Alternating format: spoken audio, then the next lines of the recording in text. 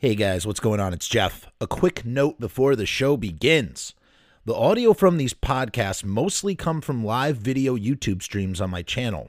They may vary in quality from show to show and reference visual content not described to you, the listener. I'm sorry about that. If you prefer video to go with this audio, head over to youtube.com/Frumess, Frumess for the whole enchilada. Who doesn't like a whole enchilada anyway? Hello, how are you guys doing tonight? Welcome to another episode of Pizza Punk. I guess you would call this live pizza. Actually, it's live pizza. We're serving you live pie right on the air. What is the air? It's the YouTube channel. It's kind of jonesing to go live. We did go live on Tuesday. We had a fantastic show with Mr. Jim, the Static Age drummer of the Misfits. If you are a Misfits fan, if you like poring over nerdy Misfits band minutia, go check out that episode. It might be in my top 5 favorite episodes since we started broadcasting in March of 2020. I really, really like that episode. Go check that out. But normally on Pizza Punk, we have musicians, but we also have had some filmmakers. We had James, who directed SLC Punk. We had, who else did we have that was a filmmaker? We've had a couple filmmakers on. And tonight I am really, really excited to bring you owner Tekel on the show. He's kind of like, I don't even know how to describe this guy. He's like this completely different kind of animal that is a filmmaker. I first became aware of him with he made a vampire film called Summer of Blood, which I saw. I forget, maybe it was on Netflix or it was streaming somewhere. And I watched that, and that's what put me on his radar. And then I started to realize that I guess I had seen, he made this film, or he co-wrote this film called, I don't even know how you pronounce this, Septian, something like that, which I bought at a Blockbuster in 2013, sight unseen. Last time I was ever in a Blockbuster video. They were liquidating. And I was like, this cover is crazy. I need to check this out. And this dude, he just churns out movies, man. Like, I blink my eyes and like every second he has a new film out. Like, I'm like, wait, but didn't he just make another movie? I'm like, what is his secret sauce? And I've listened to him a little bit in interview, and just really sort of been blown away by his process. And it's definitely something that I want to learn more about. So I reached out, I invited him to come on the show. He is very generously and graciously giving us some of his time.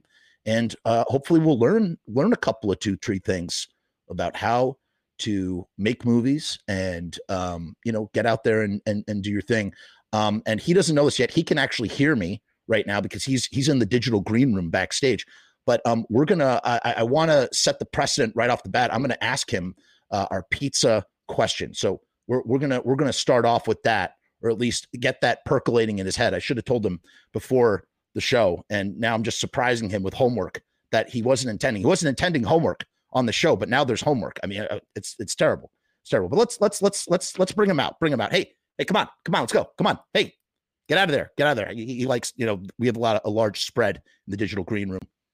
Hey, whoa. Hey, what's up, man? How are you? I'm good, Jeff. How are you? I am fantastic. And I am so glad that you could join me on my show. It's an honor and a pleasure to have you here. Truly. No, it's my honor, man. I'm happy to be here. Thanks for asking me to come on the show. Oh yeah. Totally. So can I ask you something real quickly? Do you go ahead. Because you've got such a great voice, and just hearing your intro, just such a presence. Do you normally before COVID, were you doing your podcast in person with people in the same room, or was it always like this? Was it always a web podcast? So I had a YouTube channel. It was fledgling. It used to be monetized, and then it got demonetized in the great adpocalypse of 2018, which I won't go into, but it was because of this idiot who filmed something in a Japanese forest that begins with an S, if you know what I mean. Can't say that word on YouTube because they will sort of bury you. But if you know what I'm talking about, that kind of forest, that kind of haunted forest, you know what I'm saying? You know what? I have no idea what you're talking about. It's a forest where people go to end things, that kind of thing. Oh, that kind of forest. Yeah. Well, in any case, it changed the whole landscape. And I became very disinterested in YouTube. And then I told you what happened March 8th, 2020 off air. And right after that, on March 20th, I started just going live on YouTube, which I had never done in my life. Yeah. I started doing it and people started watching. Very small little audience, tiny little, and slowly over the last 2 years, I have become a voracious podcaster because I never shut the fuck up. Like I literally never stop fucking talking. And I found that I just love, I talk about anything that I find interesting, which of course makes you less successful on YouTube because YouTube wants you to do the same thing over and over and over again. And I'm like, no, this is a channel. My last name is Frumess. I'm going to talk about Frumess things. And even if it hurts me, I'll just, because this is what makes me show up every day. And, last year I was uploading almost every single day. I was doing this. I guess I'm in the, Malcolm Gladwell, the outlier principle, right? So I'm in my 10,000 hours right now with this. Oh, and that's great. You're an expert. Yeah, I just love doing it, man. I love friggin' doing it.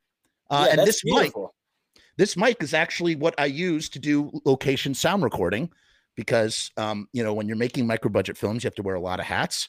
And so, you shoot, you do your own sound, you do your own thing. And I just fashioned it into, I got a Premix 3 right up here, sound device, really nice sound recorder with some cashmere preamps. And it's just sounding really, really velvety and creamy. And I just make it work, so. And music is your main focus. That's your main love. That's who you interview on the show, musicians mostly? I interview musicians mostly, but you know what it is? I'm a filmmaker, first and foremost. I identify and consider myself a filmmaker. I've slowly turned into a sort of a YouTuber podcaster guy. But I don't follow sports at all. Sports is like a language I don't understand. Music is my sports. Yeah.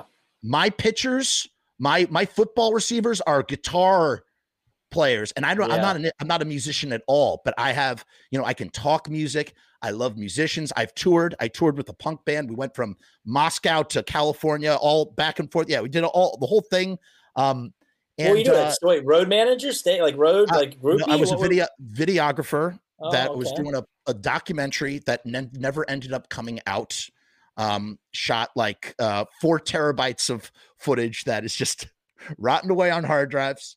Because of copyright issues or something like that? It just did not materialize. The whole thing did not materialize. There were things did not work out with the producer, the co-producer, I should say, with the project. And it just ended up really going nowhere. But I have always had a foot. And the other thing I've been working on slowly is you're interviewing me. I'm supposed to be interviewing you. Oh, so I'm just. No, it's okay. You're right. I don't want to bore the people that know all about you, who already know about your background and stuff like that. I just find it fascinating and interesting. And no. I will tell you this though. What got me started with all of this stuff was I'm a big fan of the band The Misfits. Misfits, Star Wars nerds, right? Like people that are obsessed with Star Wars. Well, in punk rock, I would say that Misfits fans are the Star Wars nerds of the music world. Like we obsess over, what dial did he have turned up on his amp in 1978 when he was playing Max's Kansas City, blah, blah, blah.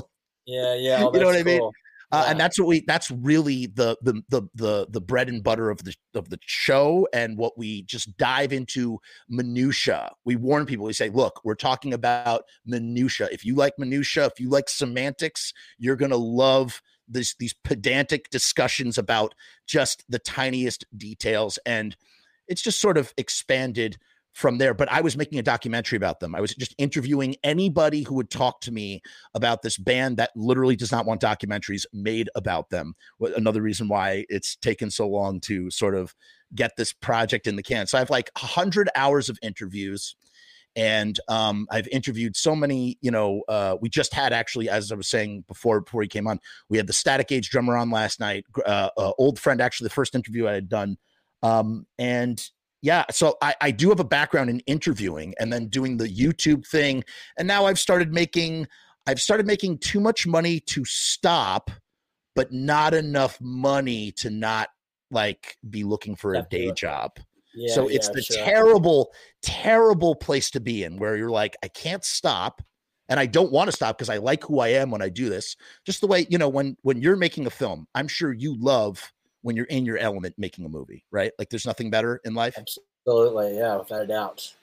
I'm going to I want to turn the conversation around you, and I'm sure there's going to be talking over each other as these podcast things go and the latency issues with the connector. Blah, blah, blah, blah, blah. So if that happens, my apologies.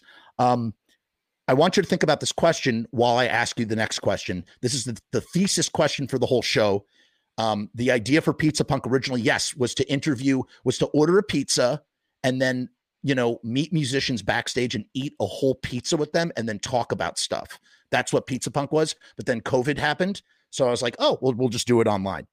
The question is Pizza Punk? And if pizza is punk, why is pizza punk? And if pizza is not punk, why is pizza not punk? It is a subjective question. There is no wrong answer. Let it marinate for a minute. And I'm going to ask you this question.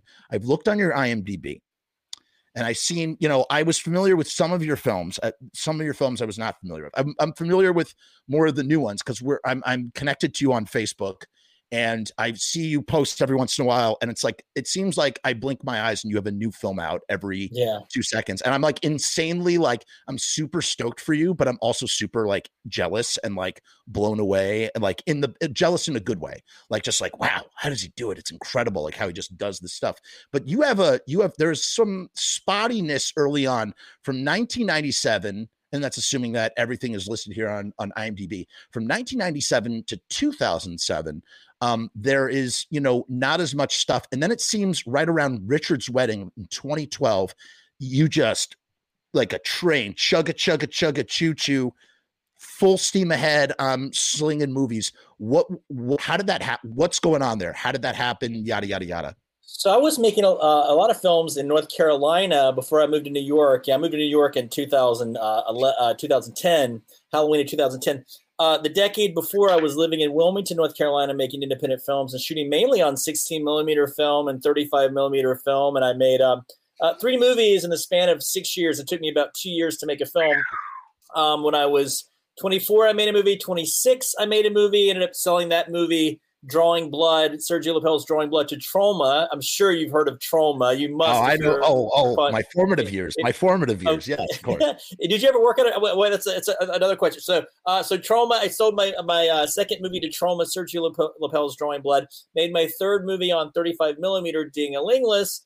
And then I ended up making a fourth movie called The Pigs, which was a really, really bad experience. I had an awful time making it. I lost my nerve and I lost my confidence. And I just spent a decade not making movies because I didn't have the confidence. I mean, you know, I made it between 2000 2010. I made one movie, but it did not go well.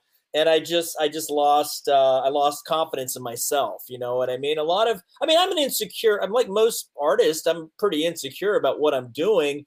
But I've learned to embrace. I've learned to embrace the things. I embrace my style of filmmaking and have confidence in my style of filmmaking. But I'm always insecure. But I do love my work. But it was just a bad experience. If you're going to make a movie, it has to be a good experience. And it was kind of a traumatic experience for me. It was was probably the worst 3 weeks of my life. I mean, you know, it's relative. I mean, there's people experience, if you have death or sickness, that's a horrible thing. Me going through a bad experience of being on a film set for 3 weeks is nothing. It's a privilege problem. Do you know what I mean? It's not a big deal. And it was all my fault because I was an asshole. And I've still been an asshole in movies before, but I lost my confidence. Long story short, when I moved to New York in 2010, I was in a pretty dark period of my life. And the summer before I moved here, I worked on that Septien movie, which I'm so happy and excited that you bought a DVD of in a Blockbuster. That makes me so happy that you're. 9 years ago, I saw this cover and I was like, I'm just going to buy this because this looks crazy. And I watched the film. I'll be honest, I don't remember much about what I had seen. It was like a lot. There's a lot of stuff going on, but it was nutty, man. You used to be able to find some cool stuff in Blockbuster. Yeah, I think that's a fucking brilliant movie. I wish I had made it. I didn't. I co-wrote the story. You wrote some stuff, right? I co-wrote the story with Robert Longstreet and the director Michael Tully, and Michael Tully took our kind of emails that we all had together, and he wrote this beautiful script and made this amazing film on 16 millimeter. A bit of minutia about that movie. The DP of that movie is a director named Jeremy Saulnier, who's gone off to make. Oh my God! He shot that. He shot that movie. And That's nuts. And then Michael Tully's had a very good independent film making career. Jeremy fucking blew the fuck up, you know. Oh, Jeremy blew the fuck up. Wait, this was before he made Blue Ruin. Yeah, he had made a movie a few years before called Murder Party, which I've never seen. I've seen it. I think it's a very much, and I think Blue Ruin was a very low budget movie too. But very low budget, very creative. Murder Party is a very creative film. Yeah, I'm sure it is. He's got a great sense of humor and a great, he loves violence, and he's just a brilliant filmmaker. But then Jeremy, that movie Blue Ruin went off to Cannes, and I think it played Sundance next year. I mean, like it started. He caught the wave. He caught the indie darling wave when something, it really, that mentality that goes back to the 90s, right? It's like the Kevin Smith, Robert Rodriguez sort of like it's really one of the last films to do that too. Blue Ruin is one of the last genre films to do that, because that's what all filmmakers in the aughts going to film school and stuff were sort of their aspirations. The ones that were not wanting to work in like the Hollywood system, their aspirations were based on the mythology, these legends of what happened in the 90s with filmmakers like Quentin Tarantino, Kevin Smith, Robert Rodriguez, the lottery ticket sort of situation where you send off your film and it gets discovered at the film festival, it gets sold for 6 figures, 7 figures, whatever. And that's what jumpstarts your career. And then every filmmaker in the next decade was like, that's what I'm going to do. I got the Panasonic. Remember the Panasonic HVX something 24p. It was a progressive scan. It was like, it's got a filmic look. I'm going to go out, make my micro budget film. It's going to do great. That's a great camera still, that was late 90s. Really. For sure. Well, I got to tell you, so I got to tell you, I'm beholden to all those dudes you mentioned in the 90s, and including me too. Whit Stillman, you mentioned Kevin Smith, Richard Linklater, Neil LaBute, all those guys they were making their early movies on 16 millimeter for very low budget. Slacker was made for $25,000. Clerks was made for $35,000. El Mariachi $27,500. Is that what Clerks was made for? Yeah. In the Company of Men, I think, was made for $40,000. Neil LaBute's first movie, and what's that guy's name? McCool. One Night at McCool's, McCool's. Oh Ed Burns. Ed Burns, of course. Yeah, Ed Burns. And you know what else too? There's a fetish.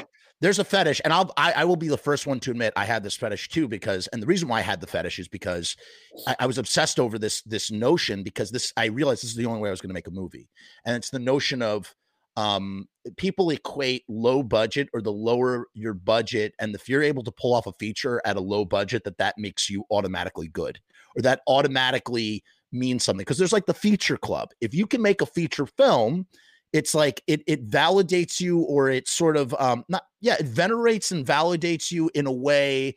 Like a lot of people can successfully make a short film. It is a whole nother animal to make a feature-length film. And I think every filmmaker, and I'm speaking very generally about a lot of people, and I really don't honestly know, but like I'd imagine like a lot of filmmakers, you ask yourself this question. I asked myself the question, do I have it inside of me to be able to get to a feature-length film? And the notion of being able to do it, seeing that like Robert Rodriguez made a film for $7,000 and going and reading his journal, that amazing Rebel Without a Crew that we all read. Yeah, I read that. And just going, do I have what it takes? Do I have the juice? And it becomes this obsession over this micro budget obsession of like micro budget means that, or automatically it's good if it's a feature and it's micro budget, because I was able to accomplish this thing, But you are, it's incredible. And you are doing it too. You're doing it on film. And the other thing too is people always say about, Robert Rodriguez, he did it for $7K. Yes, he did it for $7K, but then it got picked up and they put $2 million into what everybody saw. Nobody saw that the $7,000 version of that film, which was of course. So that's the case in a lot of movies that get picked up at Sundance or something, is they put more money into it to give it a big soundtrack or a proper color correction sound mix. Yep. I tell you though, making movies on film, I wish I could go back to making movies on film. It's just a little, it's not about the money so much these days. It's more about the stress. I don't know if I would have the mental fortitude of the stress of shooting something for a day or 2 days, sending it off to the lab, waiting to see the lab report to find out if everything came out in focus. Oy. I don't know if I have the mental ability to be able to deal with the stress. I don't know if I could do with it. I'd want to be able to know that the footage is okay, downloaded, backed up on 2 or 3 drives. Pretty right. I don't know. I'd like to go back and make something on film at some point. I will say, I stopped making films too because I was in North Carolina. I only had I had a few investors who put money into my films, and then when those movies didn't make money, there was really nowhere to go to get to get more movies made. You need a track record. You need a track record. Yeah, and at that time I put my own money into my first movie. I put about $5,000 of my own money in my first movie. I eventually would put a little bit of money into my vampire film, but when I moved to New York and after we did Septian,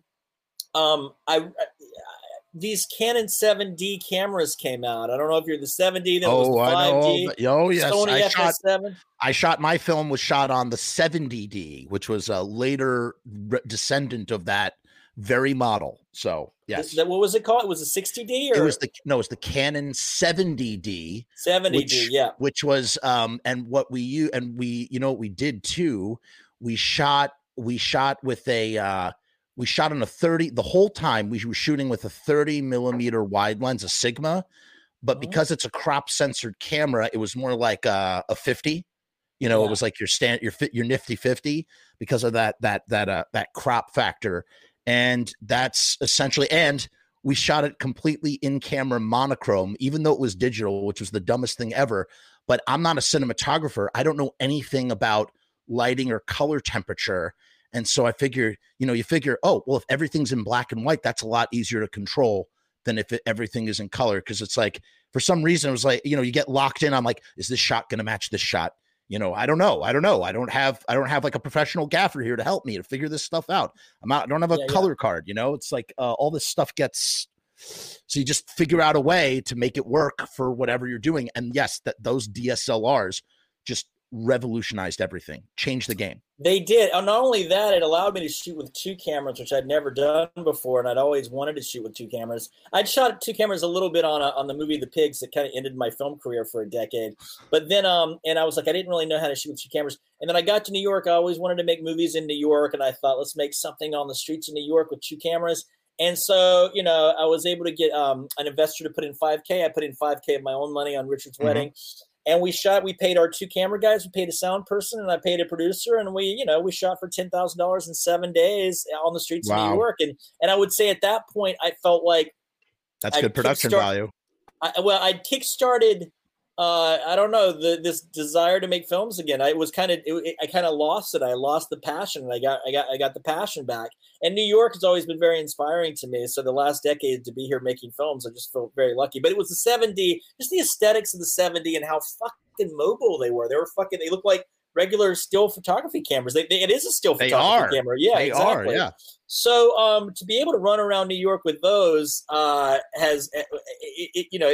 opened up a whole new world of possibilities. And no one's batting an eye. No one is batting an eye. They see, especially at that time, they're going, oh, that's just a still camera. And then Escape from Tomorrow came out. They shot that in Disneyland with the 5D. Yeah, right. They snuck off. They snuck in. It's like you see these DSLRs. No one's looking at you making Richard's Wedding and going, hey, they're shooting a feature-length film. Do they have a permit? Not that people, they don't really care too much about permits if you're a small fry. The boom pole. It's always the boom pole that'll get you into trouble, really. This movie I just shot. We it was my first dolly shot on the streets of New York. I was so excited to do that. I've never done a dolly on the streets before, so it was very, very cool. So let me ask you something. You said you have a movie right now playing at Genre Fest at the Alamo Drafthouse in Virginia.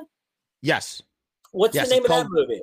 Yeah, that's Romeo's Distress. That's the feature-length film that I was talking about. We shot in black and white, and we also shot that in New York. We hopped on the Metro North with the Canon 70D. I just stole every shot I could. I was like, all right, now let's do a walk through Grand Central Station. And at that point in time, I was like, oh, we got to do everything in shallow depth of focus because we don't want to get anybody's face in because we're not having them signing, like as if it friggin' mattered. But when you're making your first feature, you think about these things like it's like super important. So we did this really long one shot tracking shot. And I was like, there are cops standing everywhere. And I'm like, I wonder if they're going to say anything. I purposely didn't bring the boom. I figured we'll do everything and we'll fill in all the sound in post and stuff. ADR, yeah. And there's no dialogue. It's just a lot of background sound design. That's what I went to school. I went to school for post-production sound design because I wanted to be a filmmaker, but I realized I was like, I got to know as many of these other jobs as possible because even if someone can do the job better than me, I want to be able to have a conversation with every single person that does that job better than me and at least be able to talk to them and tell them what I want. Yeah. That's smart. Yeah, of course. So I did that and, I learned how to like mix and do sound design and stuff. And I was like, Pro Tools. Did you learn Pro Tools and all that? I did. I learned Pro Tools and OMFs and stuff. And you know what happened?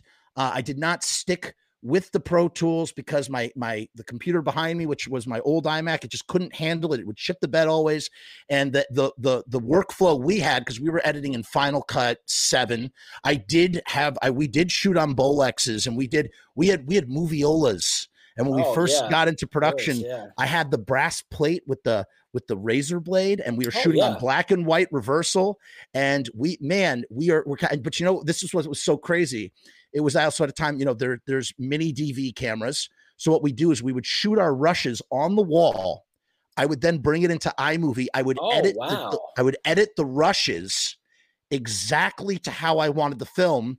And then, so with my laptop over here and a Moviola technology that are literally from the silent era, 1920s, like bulb screen, like the little. I edited my first Super 8 short film. It was all about it. Fan film, Michael Myers Meets His Match. It was a Halloween fan film. We shot Super 8 and I edited, sliced it together with tape and stuff. I've got them somewhere in North Carolina. It's very meditative, tiny little thing. What's that? It's very meditative. Like you go into the dark room and like literally hours pass. Like time just falls away, and it's just you and your craft, and you're making these cuts, and there's nothing more fulfilling than lining up the sprocket holes with your sprocket tape and getting everything nice and flush. And but I had the laptop right there, so it was a little kind of cheating, I guess, but like it was just a way to be very accurate with the shots, Why were you shooting? Why were you shooting against the? Oh, I understand. You wanted to get you wanted to see all the footage quickly. That's why you telecined it yourself, right? We literally telecined it ourselves. Here's the problem. You're shooting, I think Bolexes are 16 frames per second or 18 frames per second, something like that. So what you're doing, and I don't know what the shutter speed is, but then you have mini DV tape at 29.97 frames per second.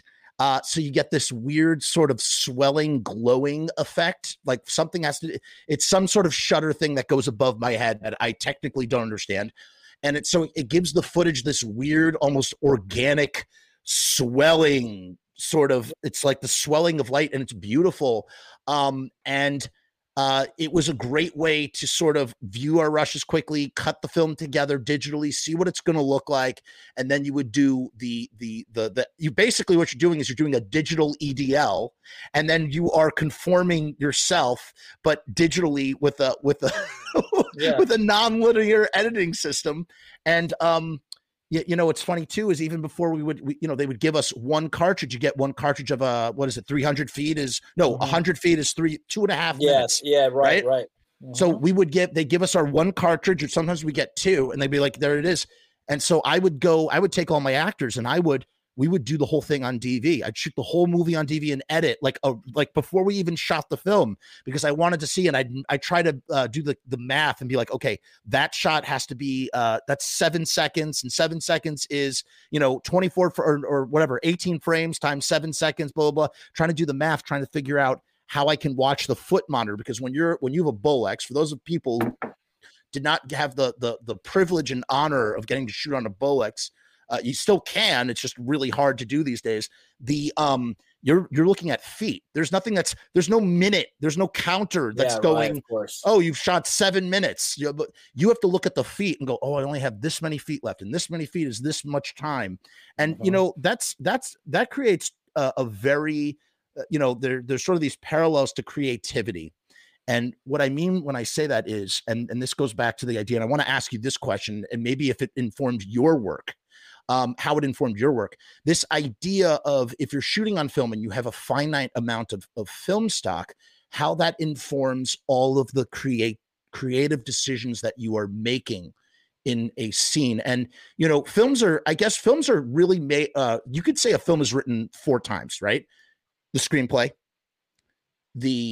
during production, because Murphy's Law happens, you got to rewrite the film on the fly in some way, shape, or form. I'm sure in all of your filmographies, how many times have you gotten your script exactly as it was on the page through the edit? Has that ever happened to you? Like 100%?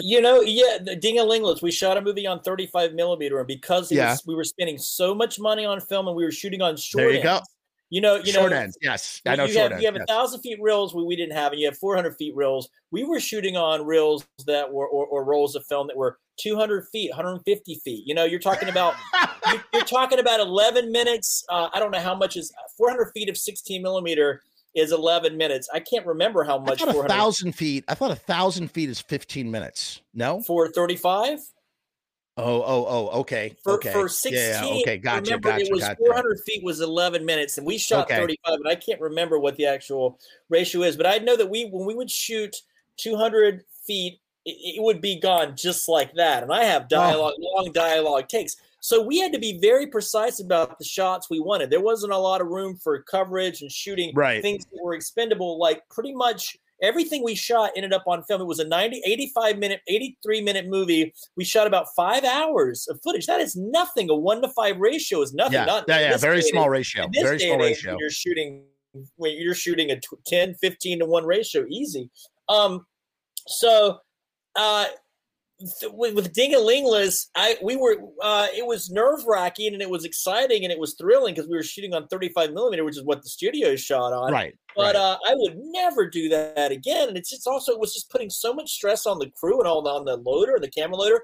But the question was, what was the question specifically? The question specifically, and I'd love for you to contrast this with shooting digital.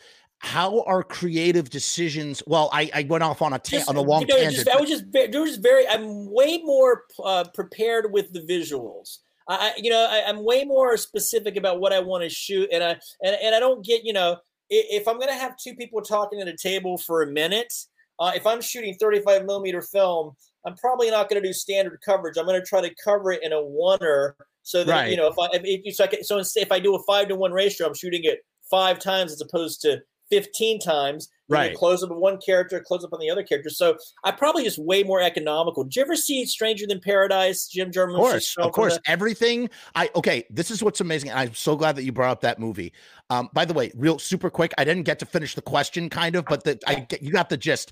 It's the idea of how is your creativity informed by shooting on when you're shooting on film and you have limited supply. But Stranger Than Paradise. I was in awe when I first saw it because I was in awe of all of the composition, and it's a composition that you will see in all the early John Waters films too. These guys did not have a lot of they didn't have a lot of footage. I mean, a lot of film. They didn't have a lot of stock. They didn't have a lot of stock to work with.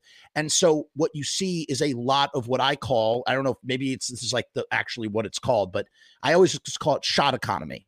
And the idea is that you are creating these sort of master shots. Sometimes they're moving master shots, or they're almost like it's kind of like also same thing with Werner Herzog, that movie with Klaus Kinski, Wozniak. It's 16 one shot. It's 16 one shot one scenes basically, but everything like within the frame either gets like the whole frame gets utilized in some point. In the case of Herzog, where he's just moving around the frame, and it essentially becomes like these little mini plays. And it's like, what was a Strozek was? You were talking about Strozek, were you? The one where he's a soldier, and I just can't pronounce shit. Okay. Yeah. The no, for sure. That's Wozniak. Wozniak's It's the name called. of it. I'm gonna look it up right now. I Go love ahead. I love I love Stranger Than Paradise for that reason, because it can only be edited basically one way, you know. Every scene is a one-off, shot. There's no coverage within it, and it's also, it's about precision. It's about beautiful blocking, beautiful composition, beautiful lighting.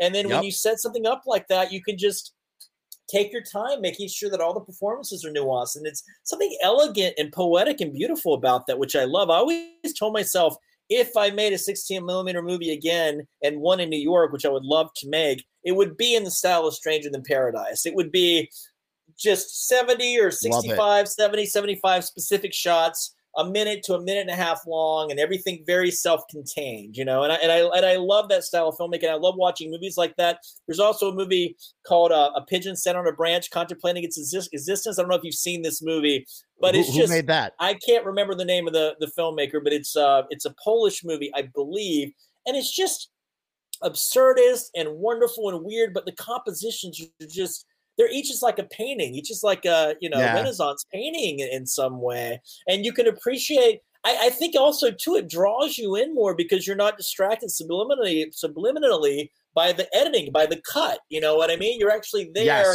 in the room with the person, and I love movies that do that. There's so many masterful filmmakers who do that beautifully. But Stranger Than Paradise, I heard Guillermo del Toro do a Q&A once after a screening of The Devil's Backbone. It was a movie he made in the early 2001. 2001. It might have been 2001 or was it? That was pre-Chronos. No, it was after. No, it was post Chronos. 99. I think it was made in 99. I was at the 2001 Austin Film Festival with my movie Ding-a-Ling. He showed it there, so he may have made it in 99 or may have made it in 2000. He may have made it in 2001, but he was showing the movie. And one of the things he talked about was how when we would make a film, it was so specifically designed visually that, you know, it didn't take that long to do an edit of the film, you know, because, you know, it's just, you're cutting everything. If all the scenes are designed a certain way, you just put them in order. They fit together. They slink together. Yeah, you just find the best take. Take 4 was better than take 1. Go with take 4. That's the decision that you're making. I know. I love that. Take. It takes a lot of the pressure off the editor in a lot of ways. Yes, but it also, but here's the flip side of that. All of a sudden, your what it eats into is production, in the sense of, or at least it's either rehearsal or production. Because if you're rehearsing the crap out of it, then you're going in there and you're getting it in whatever, a couple of takes. Or if you're doing it in production, that means you're finding the shot in production, which doesn't make any sense if you're shooting on film. If you're shooting digital, however, let's say you take the same approach, but you're shooting digital. What digital affords you is that you literally, you just spill, I don't know what you call it, spill footage, whatever. You just keep rolling, and you can find it organically in the moment of how you want. And I've done that. I have a Blackmagic Pocket Cinema camera, the 4K, and I've totally done that. And you know, there's also, I would say there are benefits, and I know that I know there's a lot of cinema people out there that like turn their nose up at the idea of shooting super wide and then almost composing shots or sort of like turning shots around to be something different in post-production, because you're shooting so wide. You're shooting like a master, like what David Fincher kind of does. A lot of people call that cheating, but from a micro budget standpoint, not like lazy, like, hey, let's just shoot everything flat and then just, you know, have them all do it and then we'll just punch in, but just in the sense of like, if you are composing shots and being like, you know, we can actually start really small. Like, I love this idea. Something that I've been really getting into is zooming in, like doing oneer stuff, but then just slowly zooming in on really long shots, so that by the time you get to the end of the shot, you are super close up on someone's face and it just creeps up on you. Like, you don't even notice it's happening. I feel like maybe I saw that on Breaking Bad or some like prestige drama show where they like are just doing really cool cinematic stuff. But I just love this idea of, and you can't, I mean, of course you could do that with film if you scan the film, but that's something that really digital really lends itself to at high resolutions, which also comes with its own setbacks as well. Yeah, if you're shooting 8K or something like that, you can't. Well, then you can get away with that a little bit with 4K. You can't really, if you're doing it 1920 by 1080. You know, my movie The Pigs that I made in the early aughts, that was not a good movie. it was so badly shot, and I'm not blaming the DP again. It was my fault. I didn't know what I wanted. I didn't really have the education on lenses and cameras to know what the hell I wanted, and so I wasn't monitoring what we were shooting, and we were shooting, it was not looking good. So in post production, just to make it seem more interesting, I would do a lot of digital zooms, and we're talking about 1920 by 1080 HD at that point. So and I would go, I would have a 2-minute shot, and I would go really, really close to a close up, extreme close up, and the footage would degrade, and it was amazing. Yes.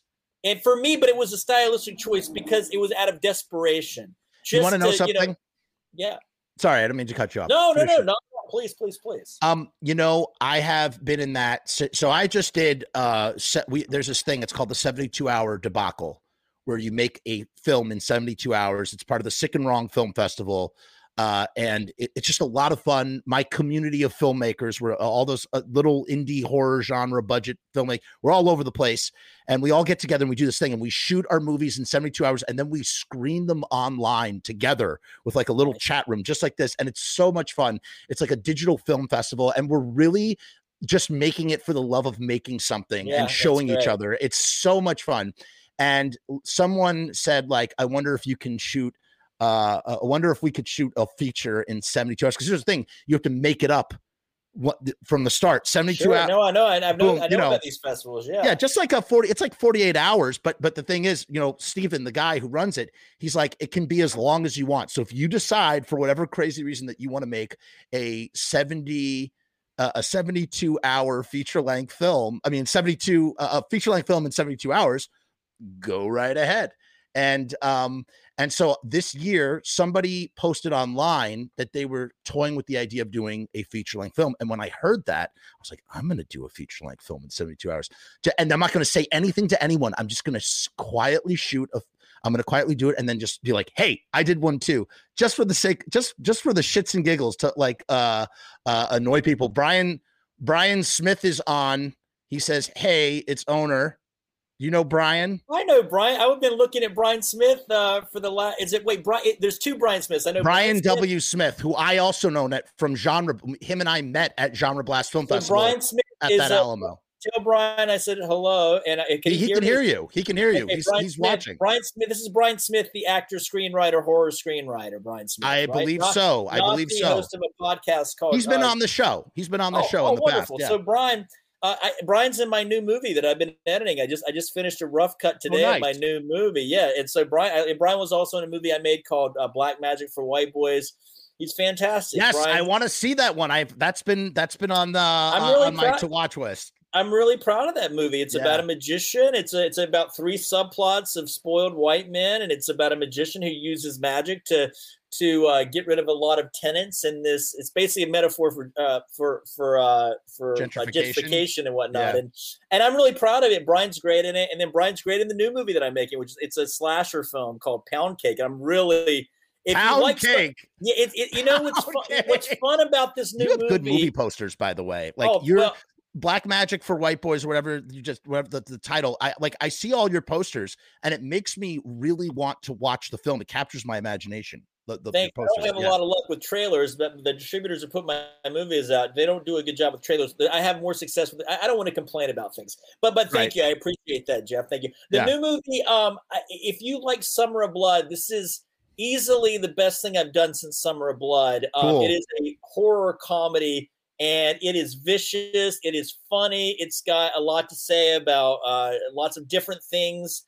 I don't want to talk about it too much because it's several months away from being finished. But man, going back to what you're saying about the process of making a film and loving the process of it. Let's go back to finish your thought. Finish your thought. The idea, just the process of making films and how lovely and amazing it is. And if you're going to and I would say about making a feature film in 72 hours, that's a beautiful, great thing if you can pull it off. But also it's very, very self-indulgent, because you're asking people to sit through a 70-minute or 80-minute movie. Yes. It could be horrible. And there's a good chance it's going to be horrible. Oh, yes. You know what I mean? But I would assume, did you end up doing it? Did you do it in 70?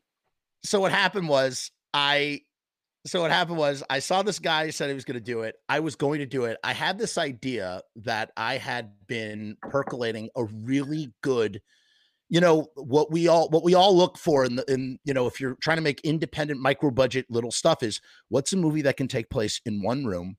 What's a movie that could be really interesting and have like 3 characters? And I figured it out. I figured out the best idea ever. And it's not original. It's Alfred Hitchcock's Rope with a bunch of different things mixed together. Brian Yuzna's The Dentist, which is also sort of Hitchcockian. Just the whole sort of thing of like the audience is watching something that the characters don't know is about to happen.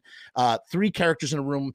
And what I started doing was I started doing rehearsals, and it was going to be improv. I had written out this detailed treatment where we were going to have improv scenes.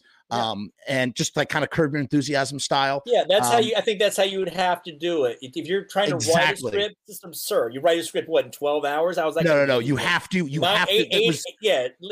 Having a detailed outline, not a detailed outline, but a loose outline of like 80 scenes or 50 scenes, however long it is. Yep. Sorry, go ahead. That was your idea. Did you?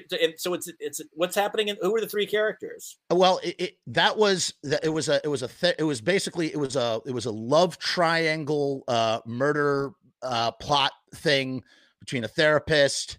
It was a therapist, her husband, and his lover. And it just sort of like a whole thing of the audience, the things I was trying to play with or the things that the hooks, because here's the thing, if you're doing something in one location, it's got to be interesting. You got to have promises that periodically pop up story-wise. So at the beginning, we're going to promise you that we're going to get to this part. And then when we get to this part, there's another promise that you want to see how this finishes out. And I felt like I had all that stuff together, but it just realistically, it was very hard to rehearse. It was not going to, I could already see the tea leaves that it was not going to work out. And I love the idea. It was such an ironclad, like the whole story structure. It was so perfect. It could literally be shot it could be shot like a play. It's that tight. Especially if you had good improv actors. And I said, all right, I'm putting this idea on ice. I'm just going to make a short film. And then on my 36th birthday, which was Thanksgiving Day, which was the start of the 72-hour film festival, I took the carcass of the turkey from my parents' house and brought it home and decided that I was going to do the feature-length film in 72 hours. And I did it right there on my cell phone. I shot a whole feature-length film on my cell phone in 70 hours.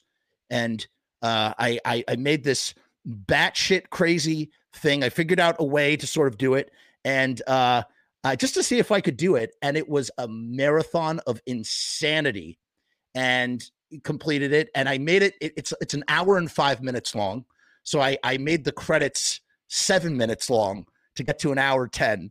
Yeah. And it's an excruciating. It is an excruciating film to watch. It's got I went to New Jersey. I went all over the place. We went to a punk show. I folded the punk show into the plot.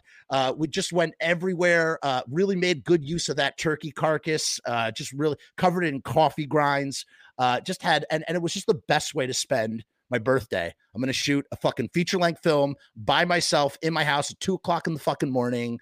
And that's what I did. And we did it. And it was a lot of fun. And it was absolutely excruciating to watch. And I'm trying to make it a little bit better so I can put it on my YouTube channel and show more people. Well, I can watch something like that if it's got good acting and good writing. You know what I mean? Like my first movie, House of Pancakes, takes place in a house, and the whole conceit was one house, one location. I was influenced by, of course, a lot of the filmmakers you mentioned from the early 90s, but specifically Tom Noonan's What Happened Was, which is really it's a two-hander. Tom Noonan, the actor? Yeah, he's also a filmmaker? He wrote I think he's made several movies, but he wrote and directed a movie in the mid-90s called What Happened Was. It's him and oh shit, I can't believe her name's escaping me. She's an actress, Karen Sillis, I think is her name. She was in a bunch of Hal Hartley movies in the 90s. I think she's a brilliant fucking actress, but it's basically those two are just having a date, a really awkward first date. She invites him to her house, or he invites her to his house, and it's just, I'm just watching. I'm enthralled, mesmerized by these performances, by how weird and kind of cryptic and strange and surreal and ominous it is.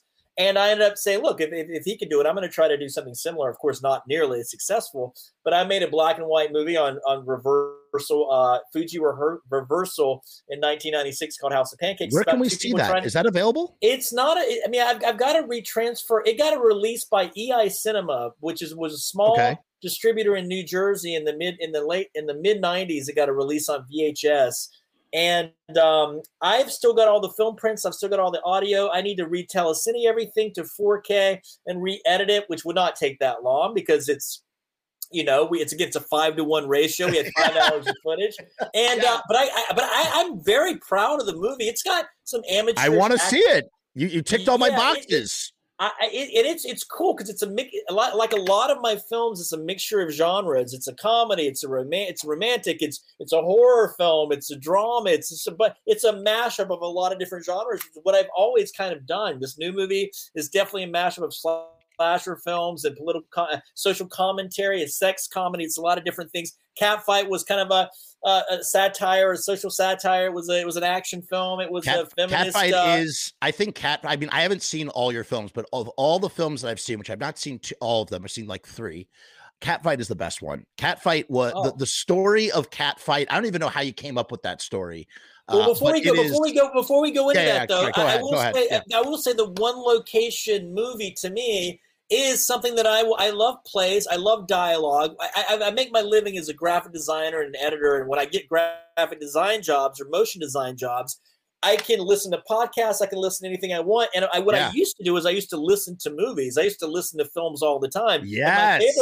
My favorite films to listen to were movies that were based on plays or movies that took place in 1 or 2 locations. I watched Glenn Ross, David Mamet's movie from the 90s. I've listened to that movie fucking 30 or 40 times. And what it does is it gives you a kind of an ear for the nuances of language, the musicality of language. I've probably listened to Hal Hartley's Henry Full fucking 30 times. You know what I mean? And I love movies that are set in one location. Again, give me a really great set of actors and some good dialogue, and I'm transfixed. The Big Kahuna was another great movie from the 90s. It had Kevin Spacey, Danny DeVito, 3 people in a hotel room, and they don't make movies like that anymore. I think Polanski's made a few movies like that. He made that movie Carnage a couple of years ago that came out.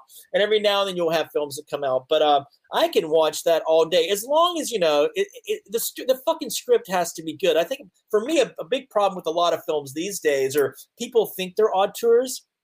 Directors who are very fine directors, they're not the best writers, and they're writing and directing when they shouldn't be writing. I don't want to sound like an elitist prick. I should probably. You are 150 billion.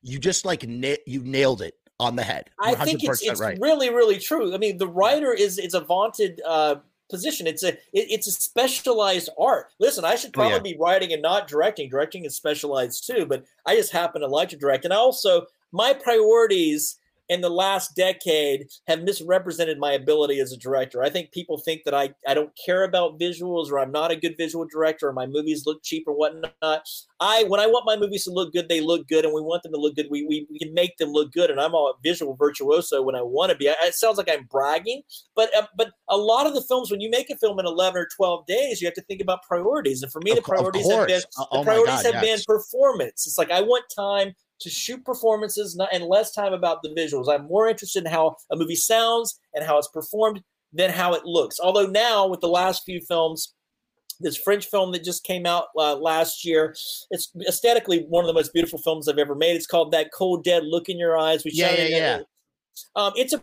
beautiful movie. Morantz?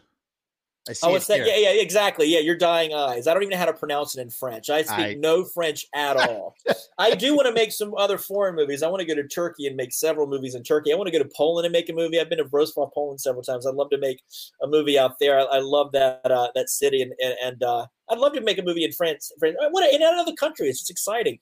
Yeah. But the one location movie, man, I made a movie called The Misogynist. For me, the whole conceit was that's about the election or something? It's about 2 people celebrating in a hotel room on election night, 2016 election, the Trump election. And I wanted to make something that was apolitical, that criticized both sides, because I'm a lefty, but I also am I like to criticize I like to criticize my party. I think you have to be able to Well, do that.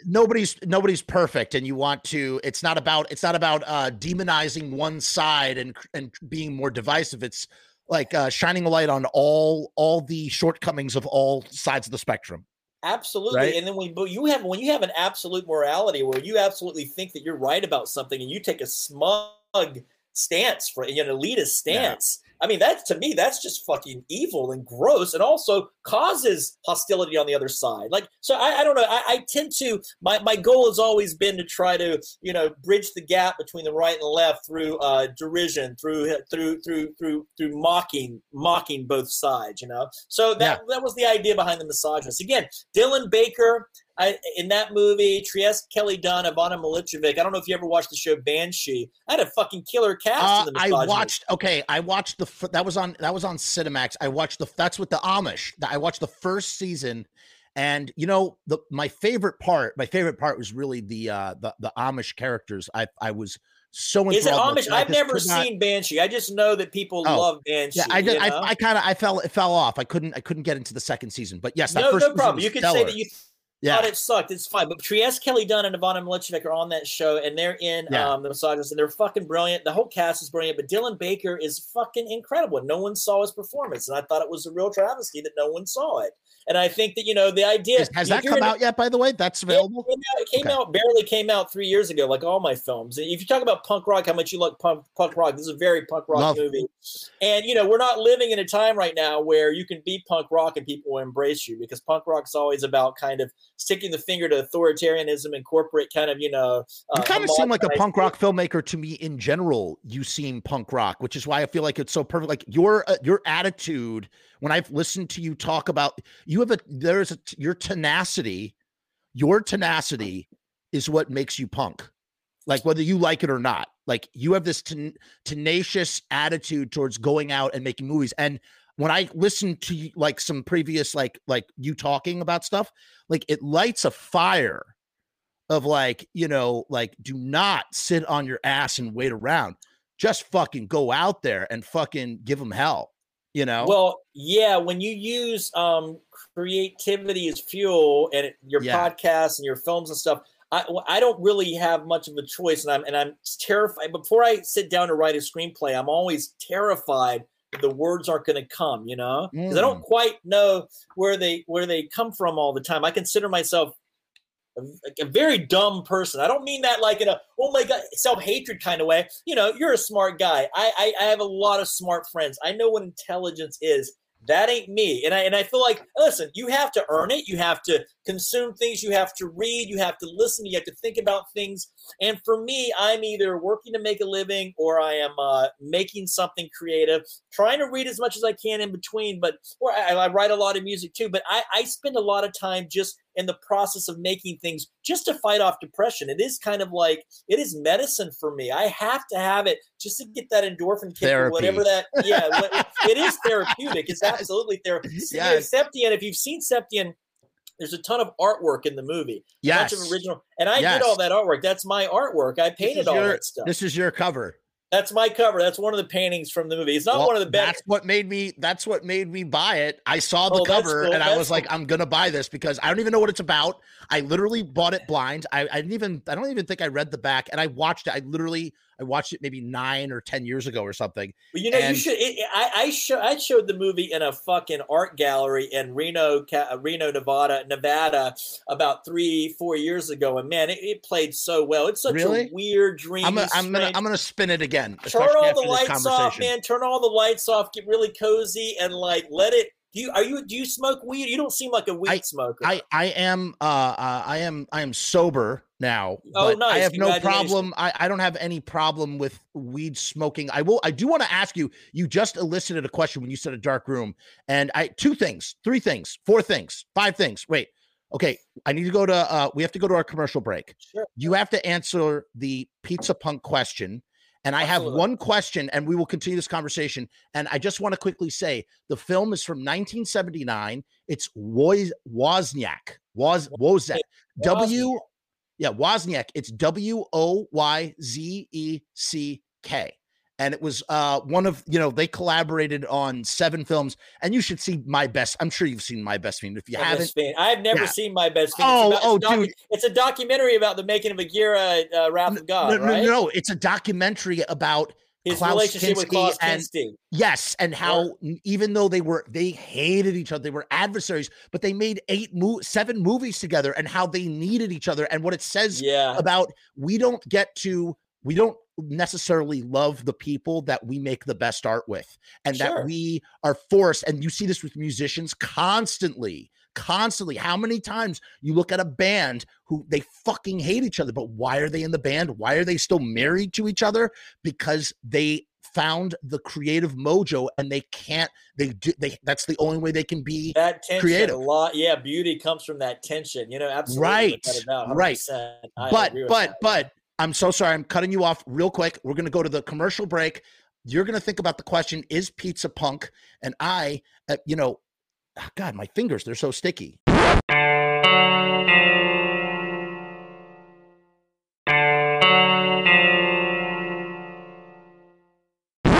Are your fingers sticky?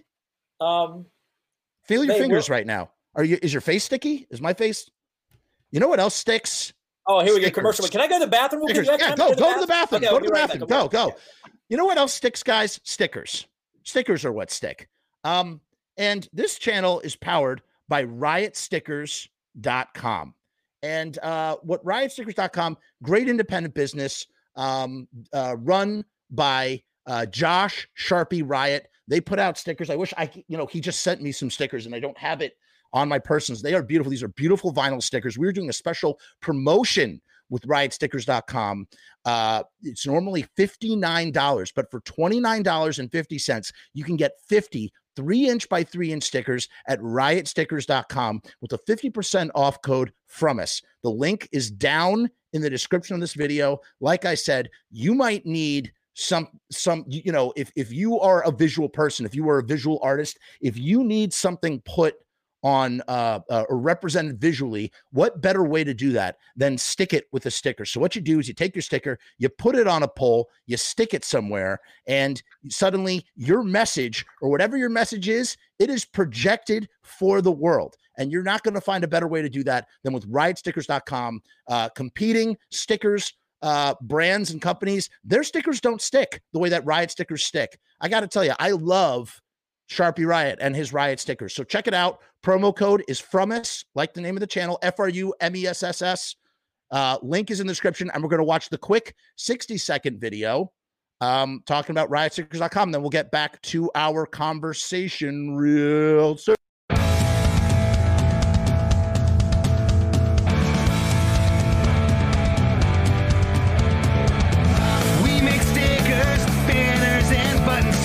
Posters and promo cards, there's nothing we can't print for you. From stage backdrops to bass drum heads, we can print on shirts, we can print on hats, we can print on pants. Cheap prices and high quality, quick turnaround times and free shipping. We also offer free artwork support, great customer service, and so much more.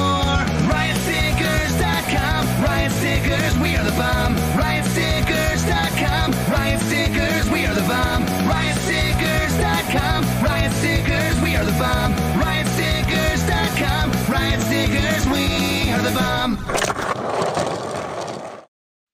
All right, Riot Stickers. That's why I was talking about things being sticky. I always segue in by going, something. I always use sticky as a way to go and talk about stickers, and then in this case, riotstickers.com. But we are back to our conversation, and I proposed the thesis question of this ongoing show to Owner here, and I said to him, is pizza punk? And if it is punk, why is pizza punk? And if it is not punk, why is it not punk? And I want to know if you have an answer for me, sir. It's not a good answer, but I think the first thing that popped in my head was pizza's so popular and everybody loves it that it's not punk, because punk is kind of a specialized, thing. A lot of it's rarefied, right? I mean, it's a very small percentage of the population who likes punk, right? and everybody. I would argue punk is very. I mean, listen. Is it mainstream? Is it very mainstream? Yeah. I think it's very. I think it's very mainstream. And as I said to you before, your subjective answer is going to be valid no matter what it is. We can talk it out because, like, you know, what 1 out of 10 people like punk? That is mainstream, right? Or is it 2 out of people? What? 7 out of 10 people like pizza, right? Like, I mean, like, everybody fucking loves pizza. And punk isn't the same as rock and roll. I mean, I don't even know what punk really is. I'm always talking about punk rock. I always saw punk rock as like whatever, the Clash. That's punk rock, right? And well, I mean, look, punk is, you know what? Punk is many things, and you know, it's kind of like, I feel like punk is also like the Tao. You know, like the Tao Te Ching.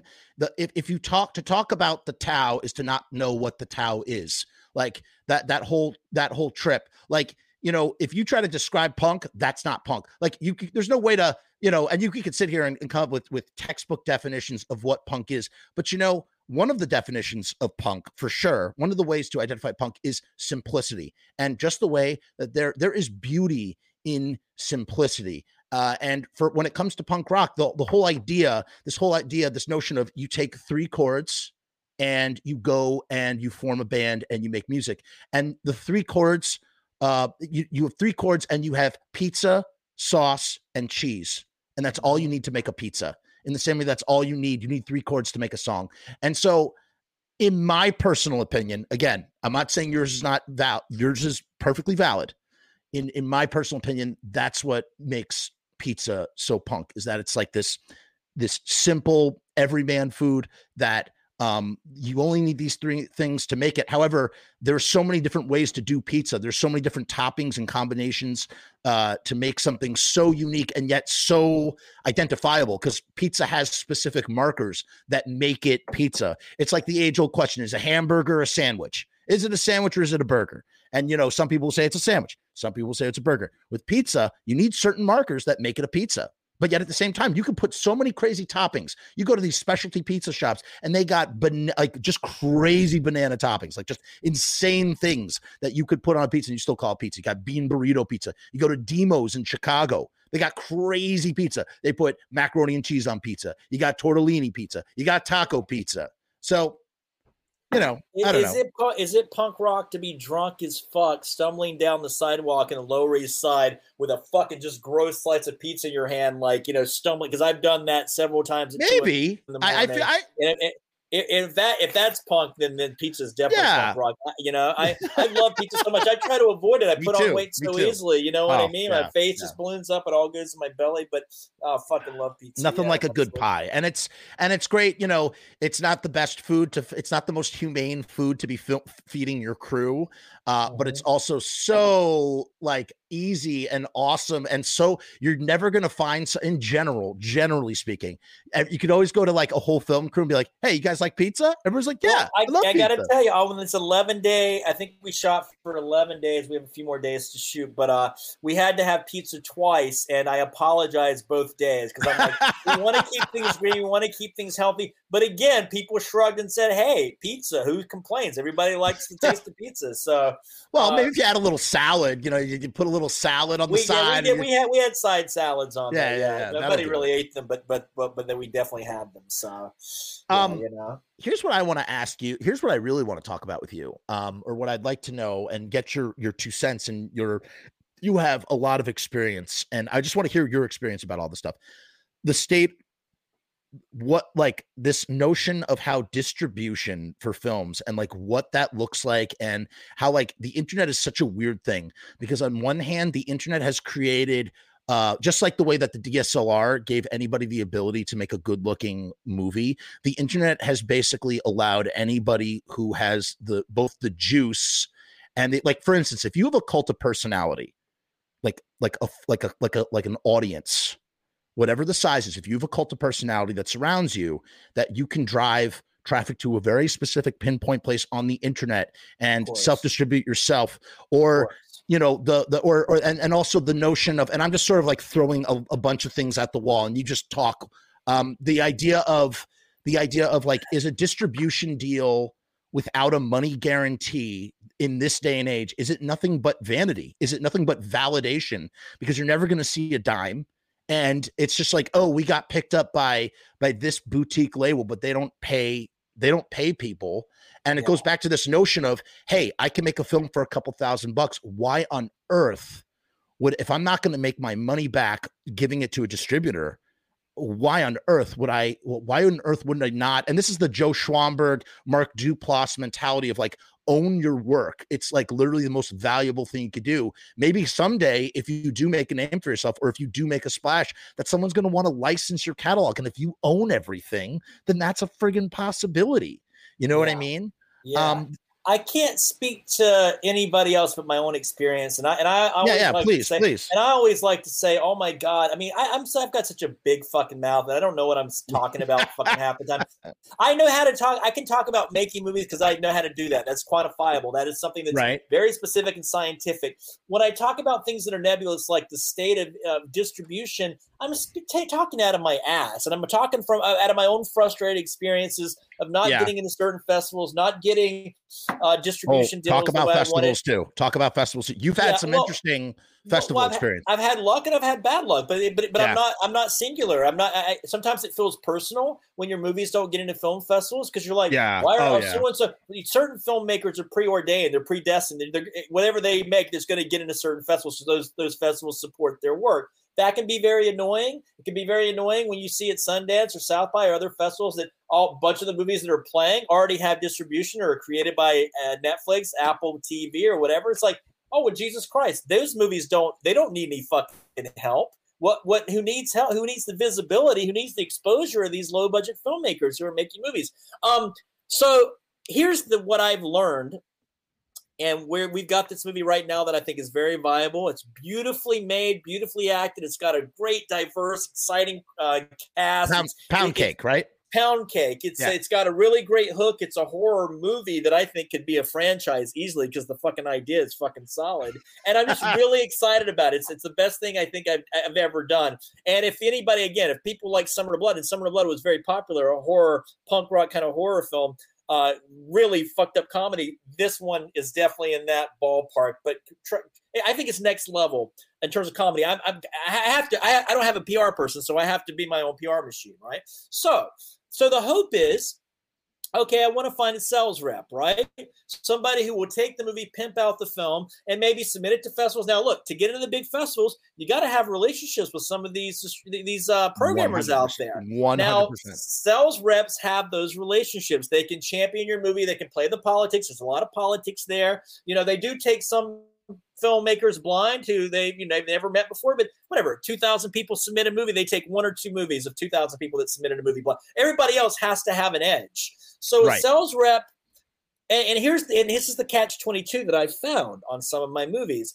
It is hard to get a sales rep if you haven't gotten into these film festivals already, because or if they see your movie early, and they think there's promise, they will help you get into these festivals and film festivals. You go to the film festival, you go to a big market, and hopefully the movie sells to a streaming service or to a distributor or whatnot. But if you don't get into the festivals, it's hard to get the sales rep. If you don't have the sales rep, it's hard to get to the distributors. So all those things are kind of connected, in my opinion. Now, I've earned enough of a reputation. Some people like me, some people don't, but everyone agrees that I make interesting work that's pretty well made. I know enough distributors and enough contacts that I can reach out to people and sales reps and say, hey, I have a new movie that's finished. Would you like to watch it? And they'll consider it. The big problem with my movies is just that they're just a little bit too, they don't have Catfight had big actors in it. We had success with that. But a lot of my movies don't have, I don't know, they're small or quirky or weird or aren't marketable. They can't sell them. A lot of distributors will tell me, oh, I like your movie a lot, but I can't make any money off this. We can't sell it to a streaming service or whatever. So I don't know what to say. I know Mark Duplass did this keynote address at South by Southwest. The Calvary is not coming. The best keynote ever in the history of fucking keynotes. But what was his point? His point was get movie stars, right? And that's how you'll get your film financed. Wasn't his point? What was his point? His point, and again, and I'll be honest with you, I like Creep. I'm much more, again, talk about the cult of personality. I am so, like, I've seen some of his work and it's okay. Like it's nothing bad or good or whatever. Just like I've seen his work. His work doesn't turn me on as much as him as a filmmaker and what he accomplishes and his attitude. He is the pragmatic, just sort of spirit that he has. What he said in that keynote in 2015 is the cavalry is not coming. At that time, that's when Netflix was still sort of, slowly, they were beginning to taper. They weren't taking indies anymore, but they were still, because if this is like 2012 or whatever, like you could get it was possible to get Summer of Blood got on Netflix in 2012. That's where I watched it then. I think that's where I watched it. Showtime, sure. These smaller movies, they don't, but there are other streaming services like Tubi and stuff like that now that are doing that, right? Tubi is the shit right now. Lots of independent. Right now? Well, it's in, as taking the pulse of what I hear from filmmakers on Facebook and stuff. I'm in like every single filmmaker distribution film group, which is where you can catch the pulse of everything that is happening in the industry. Because here's part of the problem. Part of the problem is the goalpost, and this has been my personal problem. The goalposts keep getting moved, and they move so fast. By the time you're a foot away from where the goalpost is, you look up and it's 15 feet ahead, and you go, "What the fuck? Like what the fuck? Like I was getting ready for this." Now it's what? So where? What?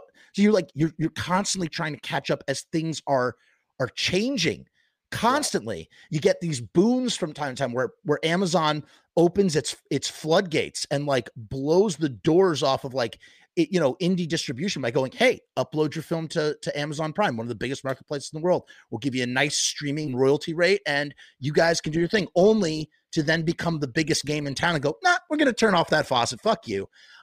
It's constantly evolving. Around 2015, Mark Duplass, he's going, look, you got to stop thinking. You got to stop thinking that or waiting around to that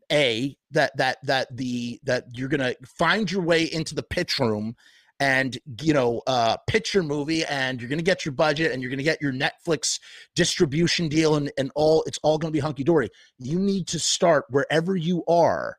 You need to just start making movies. You just need to go, just do it. Do it now. And that's probably the greatest lesson that again, if you want to be a filmmaker, when I'm saying you, I'm talking about whoever might watch this. If anybody watches this, or in general, if someone is rhetorically saying, I'd like to be a filmmaker, how do I get started? If that's the case, you don't have to move to LA. You don't have to move to New York. You don't have to move anywhere. Stay right where you are in whatever town you are. Go into your attic, find the weirdest thing in your attic, and then try and make it the MacGuffin, and write a fucking weird ass screenplay around it, and go and shoot your film and fucking make your movie. And right then and there, you can be a filmmaker. You don't have to wait. And your movie is going to be more interesting in New York because you have that weird fucking thing that was in your attic that nobody else has. You're not making another cookie cutter, zombie film. You're making this weird, quirky thing that nobody else has. And that doesn't apply to every single type of filmmaking or filmmaking style, but that's what I heard when I heard Mark Duplass giving that Calvary speech.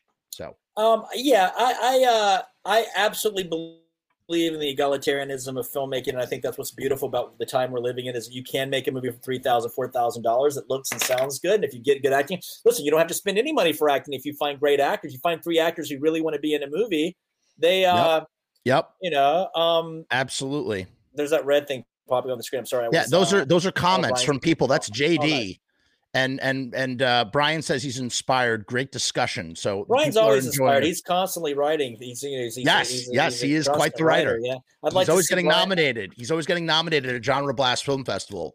I would like to see some of his movies get turned into horror movies or whatever type of movies he makes. The difference, and I believe in the egalitarianism of making movies, but I feel like for me, it's less about like, oh man, what can I make a movie about that might be interesting, as opposed to I got to get this off my fucking chest. I got to say something, because I've always just had this, I don't know, like this contrarianism or something like that. I've always been getting in trouble since I was a young child. I was always I was always fucking getting in trouble. You know, no, unfortunately, no, I'm not in the Misfits. I am a misfit. Sorry, Dagger. I'm a misfit, but not in the band. You know, we have misfits on this channel, but what both in the band and out of the band misfits, all misfits of all kind. Yeah. So just having the need to say something, and that's what's kind of beautiful about where we're living. Is you can say that. I think that's what's beautiful about the podcast, even more so, is that it takes even less resources now to say put it out. And it's so funny because people are like, people don't have attention spans and they can't. And I think that's kind of fucking true in the movie theater because assholes can't go 2 hours without checking their goddamn cell phones, which drives me crazy. But the whole idea of not having attention spans is also contradicted by the notion of the TV series and how somebody will watch 10 hours of TV in 3 nights. And that's counterintuitive to the idea of not having. But The Last Duel. Oh, we can't go see The Last Duel because it's a 3-hour movie. And I have my big problem with The Last Duel. Did you see it? My big problem with that was, give me a fucking, listen, we've invested 2.5 hours of our time to see this final fight. Give me a 20-minute epic fucking battle. Don't give me this truncated 5-minute fucking fight, which is not bad, but like, I want something fucking epic at the end. You know what I mean? We needed epic, and we got some catharsis, but we needed more. We need to have more. I'm wanting to see those two. I'm paying to see that final fucking thing. I love this. I think it's so current. The Rashomon. Yeah, angle. I love so good. The skewed point of view of each person. I thought that was fucking brilliant. I was a little disappointed in the writing because I'm a big Nicole Holofcener fan. Is that who wrote? No. Ben. So check this out. This is what's crazy about this script that I did not know. So Ben Affleck and Matt Damon wrote the script. However, for the wife's, the women's I forget her name. That was Jodie Comer. Yeah, they brought her in because they felt like if we need a female writer for this perspective, which was a smart move. It was I think it's a smart move, and she's a great writer. But there was a lot of writing that felt a little hokey, and it was like it could have benefited from people who actually had written that type of, type of anyway. But my point is, I don't even fucking remember what my point is now. Is that everybody should make movies and they should do it. But I need to. That's punk rock, by the way. Everything you just said, by the way, all the shit that you were just saying when we were talking about like what is punk rock, you're talking about like needing to say something. That, like, if you want to talk about like the most base definition, needing to say something and not having to go to, thank you, Dagger, for the support. We truly appreciate it, Dagger. Thank you for the tip and the support. Needing to say something and not having to go to a gatekeeper to do it. Just fucking taking what you have in your pocket and expressing yourself. That is the core of punk fucking rock. Yeah, and I love it. But which reminds me too, it's like the idea of not having attention spans, and then people listening to 3 hours, 4 hours of fucking podcasts every day, and also the ability to start your own podcast and speak for 3 hours about whatever you want. I think it's a beautiful time we're living in where people can do that. Now you've also got some of the pros and cons. The cons being misinformation and all that stuff, but that's always been the case. I feel like I lie. I feel like I lie unwittingly 20 times, 30 times a day. I'm constantly getting things wrong. Things that I may have just read about or heard, I'll start talking about, and I just get it wrong. That's just hyperbole. Hyperbole comes into play, and you're like, you not you. I'm saying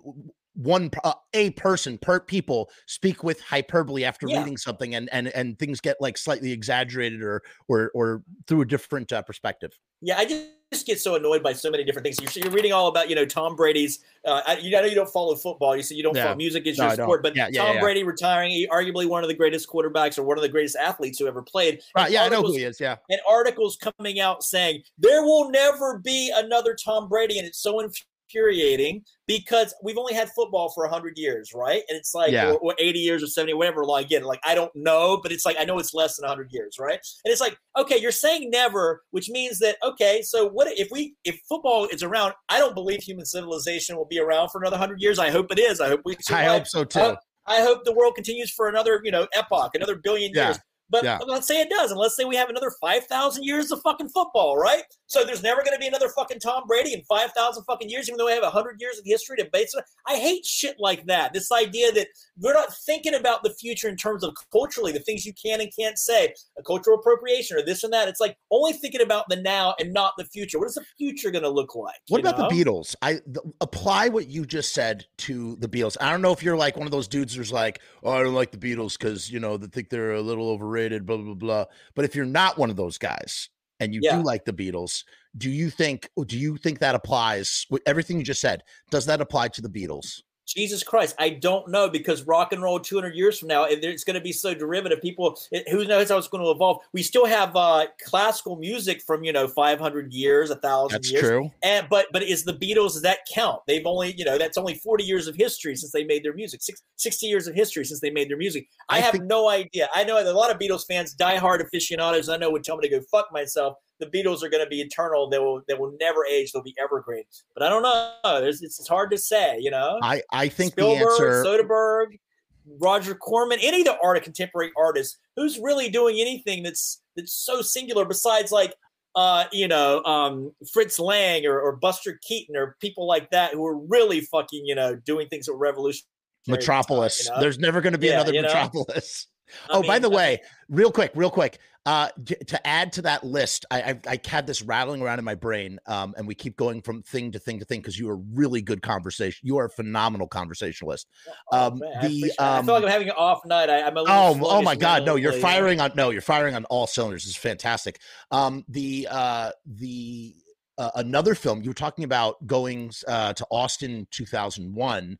I don't know if you saw this film, because that's right around the time that The American Astronaut by Corey Maccabee came out, which is one of my all-time favorite films that absolutely does that thing that we were talking about, like with Jim Jarmusch and all, and Stranger Than Fiction, all those movies.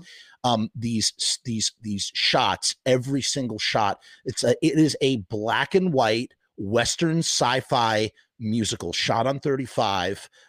Like literally the weirdest fucking movie that also was on Netflix. That's where I saw it. It was on Netflix in, I think, 2013. It's never had a Blu-ray release. What's the name of the filmmaker?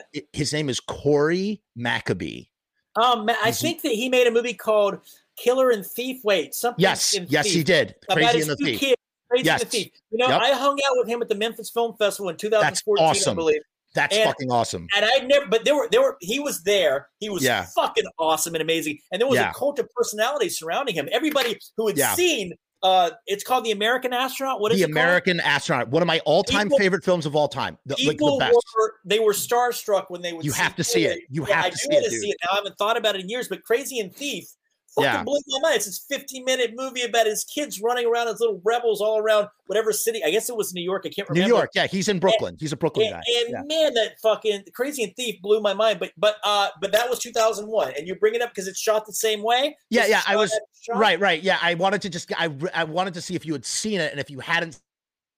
I haven't thought about Corey in a long time, but I want to see it because I heard how brilliant it is. So how about that? Did I freeze? No, I froze. Looks like I froze. Damn. You were freezing on my end, but now you're back. So yeah. That happens. That is part of the ups and downs of live podcasting on YouTube. It just it's so funny. It's like you're doing. It's almost like you're doing. It's like performance. It's like a performance podcast that you do that. And speaking, it's funny. You were talking about how things are feature length, and this is the ultimate irony of trying to make money from like creating things and like making art. To finish that thread before we were talking about American Astronaut, but I just want to put a pin in that for 1 second. To finish the thread that we were talking about, this is the sheer irony of spending 18 months making a film for $2,500. We shot 23 days in 18 months. And I'm thinking, this is going to be my big fucking debut. And, I'm going to sell it and blah, blah, blah. That's how we all think, right? Like, you're that first film, delusions of grandeur syndrome that you suffer from. Then you get a shot of humility. You get the big dose of humility and recognize exactly what you are. And then to come back to YouTube after the failure that I felt, which I told you about, and suddenly to get my channel not only remonetized, but then I start to look around and I start to see YouTube in a completely different way that I have never seen before. You and I both, we remember what it was like before YouTube. When YouTube came around, there was a stigma. Filmmakers have a stigma about YouTube. If you put your work on YouTube, there is like it's a very sort of like people turn their noses at something that's been put on YouTube. Would you agree with that, in all honesty? I guess back in the day, but that's also launched the career of people, right? The Broad City, the girls did Broad City, didn't they? Do their series on there? You know, yes. I mean, yeah. Sorry, go ahead. No. I guess there might be the stigma just because there's so much on YouTube that's bad that it feels like, why are you putting yourself up there with all the dregs of the culture? You know, which is an elitist kind of point of view. I think there could have been a time, or I guess it could still be a day where I might think, oh my God, why would you just dump your movie on YouTube? I think lot about of people. That was such a stigma. The same stigma too of like you being a DP or you being a director who wants to shoot your own work and do your own sound and not get a proper sound person, not get a proper DP, and not having at least a crew of, I don't know, do you do crews of 10 people, 11 people, or is it just 2 people? So what happened was I found I found this. Do you know The Battery, the zombie film? It's the zombie film. They made it for $6,000, and it did what it was one of actually talk about one of the last genre films that really fucking toured on, like blew up in that kind of way. He convinced me. I'm a videographer. I'm not a cinematographer. He was the guy who said, "You shoot it, I'll do the sound," and we made that film together as like just the two of us doing everything. So I've never had a crew. I think that's great. I think to do that is all fantastic. But if the sound is not amazing, and if the cinematography, if it could be better, if you get someone who knows what the fuck they're doing, I feel like you could shortchange yourself. And I'm basically telling you what people are always telling me, which is like, up your game. You know what I mean? Like, instead of making it for $2,000, find 4 or 5 people to give you $2,000 or $3,000 and make it for $15,000 or $20,000 or $25,000. Right. Look, people are saying to me, stop making these $80,000, $50,000 movies. Go back. Catfight was only $350,000, and they keep saying after Catfight you should be at $1 million or $2 million. Well, I know a lot of people who have a lot more talented than I am who can't raise $1 million or $2 million. And they've been to Sundance, they've been to Cannes, they've been to Toronto, they've been everywhere, and they've had a lot of success with prior movies. And it's like, they're having a hard time. Again, the cavalry's not coming. You know what I mean? I've always had the skepticism about that world. I'm like, I have control. I can make the movies I want to make for these budgets. Now, look, my new movie, I'm not going to sit there and say that was a small budgeted movie, because it wasn't, because we were able to get a lot of money on it. But sometimes you get lucky. You do find money, you know what I mean? And sometimes you don't. But at the same time, I don't know if I'm going to if I were to make a low budget film right now in this environment, I don't know if I would be so outspoken about how much I spent on it. Because here's the thing.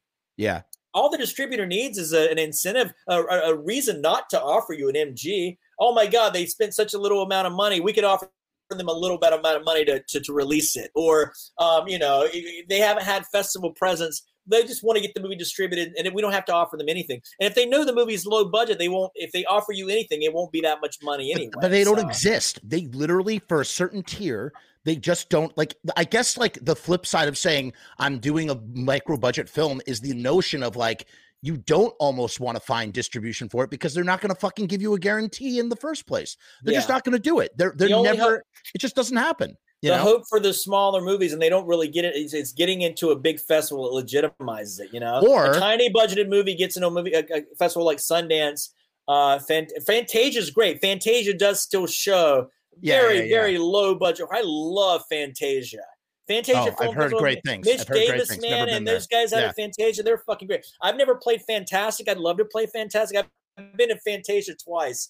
I had a great time. I showed Summer of Blood there years ago. Abel Ferrara, I don't know, the director, Abel Ferrara. Yeah, of course. He came to the screening of Summer of Blood. I had dinner with him and 4 or 5 other people. Wow. What a fucking great You talked vampires with you? We talked The Addiction. The Addiction was a big influence on, Let me tell you something. I saw it for the first time this October, and I was like crying tears watching how it's so beautiful.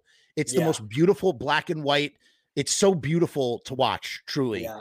Yeah, there were a lot. Gorgeous, There gorgeous were a film. lot of weirdo movies from the 80s and 90s that had a big influence on Summer of Love that I didn't really realize until after as I was in the post-production process. I'm like, oh my god, Larry Fassenden's Habit. Did you ever see that? Habit. Just fucking brilliant. also just saw Habit. You know what's funny? I've been watching that dude's films forever, and I've always been like, they always like I enjoy his films generally, but there's never one of his films has like really just like get like just like, oh yeah, that's the shit. Fucking Habit was though. I watched Habit and I was like, because that's the one that he's known for, and I had avoided it. I watched Depraved, which just came out. It's a Frankenstein one, which is interesting. I think it kind of falls apart for being a little bit. A little bit. Yeah. The first hour and a half. Oh, yeah, I said that to Larry personally, but like I think they. I don't know. Maybe they ran out of money. I don't know what happened, but like you feel like it kind of collapses at the end of it. But I really does. It just. And I was what was a letdown is not a letdown, but like, I think Larry's fucking brilliant and he's much better filmmaker than me and way more. He's a fucking intelligent, brilliant man. So I'm not shitting on the movie. Neither one of us are. Neither one of us are. But what I was so invested in it that it just, you know what it was? It just didn't go where I needed it to go or wanted it to go.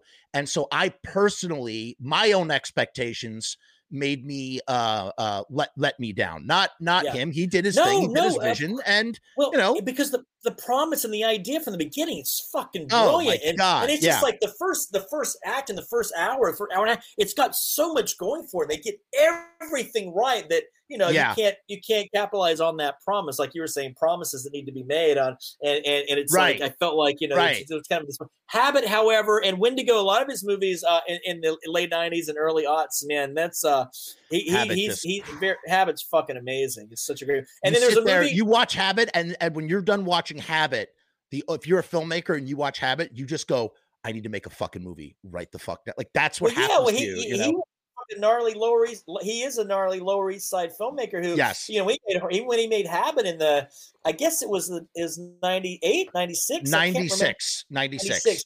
He's running around with a 16 millimeter camera and a skeleton crew around the Lower East Side making that film. Like I was in North Carolina, beholden to him 10 years before I met him. He eventually did a Q&A with me for Summer of Blood, and it meant so much. But I got to tell you, the thing I love about some vampire movies is the fact that it is focused on kind of one character, the one lone outsider. Addiction is that case. It's about loneliness. Yes. Yeah, absolutely. Sure. And the Addiction was that way. I don't know if you've ever seen a movie in the late 80s. I'm really excited about Nicolas Cage playing Dracula in the fucking Vampire's Kiss. Are you kidding me? Vampire's fucking Kiss, man. Yes. And, I wrote. Sorry. Go ahead. Continue. No. You wrote what? You wrote what? No. That Vampire's Kiss kind of inspired my first feature-length screenplay. I was so I am, and we talk about Nicolas Cage ad nauseum on this channel. I am a passionate Nicolas Cage fan. My goal is to watch every single Nicolas Cage film he's ever made. He's made 123. Check this out. Check out these stats. Ready? He's made 123 films as an actor. He's only done 3 sequels in 123 films. I've watched 54 of his films. I watch all of the DirecTV stuff too. All of like the straight to video stuff. I watch everything, and I am enamored. And if you want to see a really good performance, watch him with Werner Herzog in Port Authority. Oh my God! Of course, are you kidding me? Oh my God, dude! I love that. He's brilliant in that. Brilliant. Film. It's a terrible title. It's a terrible title of a movie. They want to Bad Lieutenant, Portico, New Orleans. They just want to call it Bad Lieutenant. That's what it was supposed to be called. They should even call it Bad Lieutenant. They just should have had a one-off movie on its own. Like it didn't even need to be. It didn't even need that name.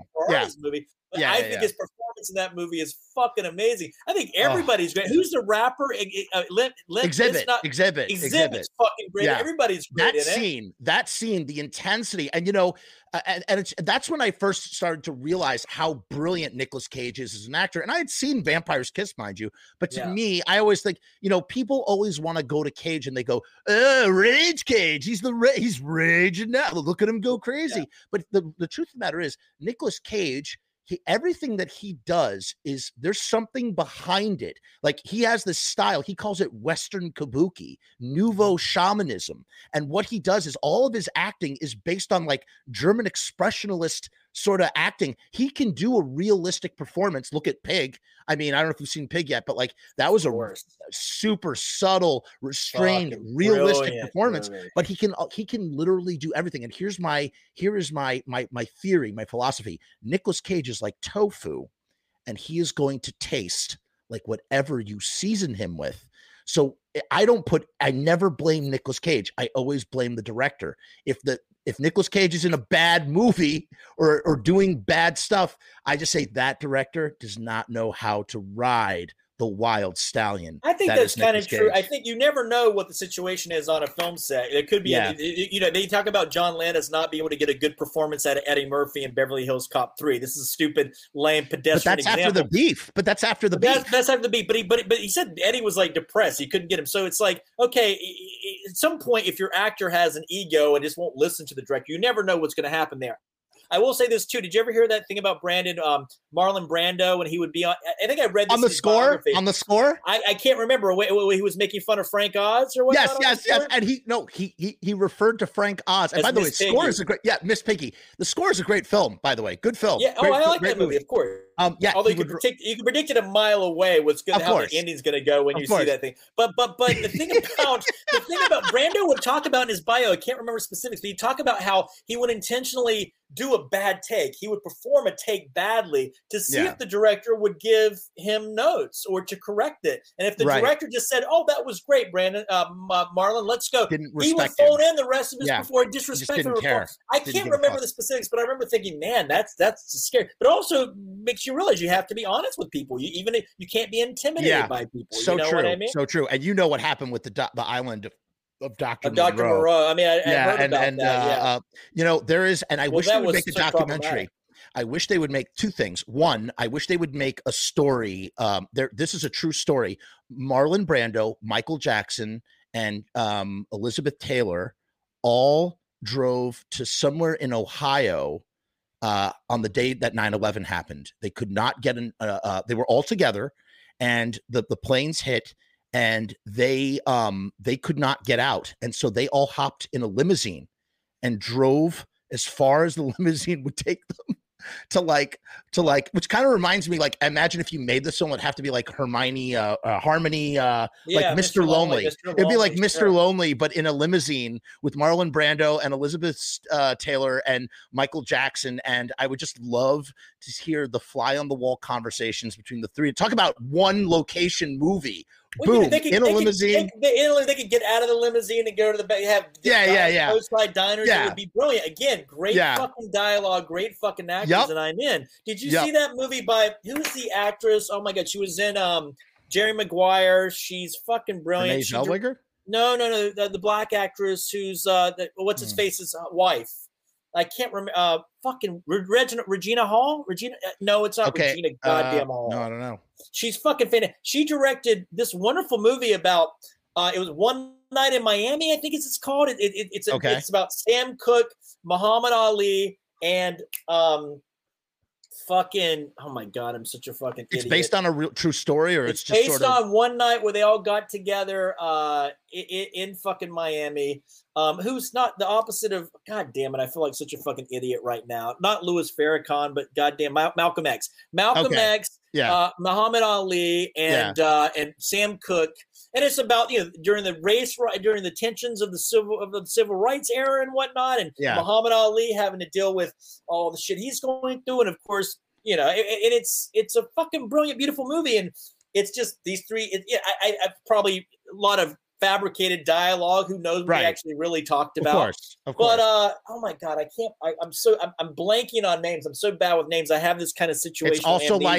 It's also like Michael Lindsay Hogg when he did another Beatles project in 2000. They did a VH1 made-for-TV movie called Two of Us, which is about when because in the late 70s, and when you were talking about those Beatle guys, I am one of those Beatle guys. And in the late 70s, Paul McCartney, every time he'd come around New York City, he would visit John Lennon. And one time, and these guys, and there's no known recordings or if this, who knows what. Lynn is saying Nina Simone. Is that who you were thinking of? No, Simone? No, I'll tell you. I'm going to look it up as you're talking. All right, look it up. I'll keep no dead air.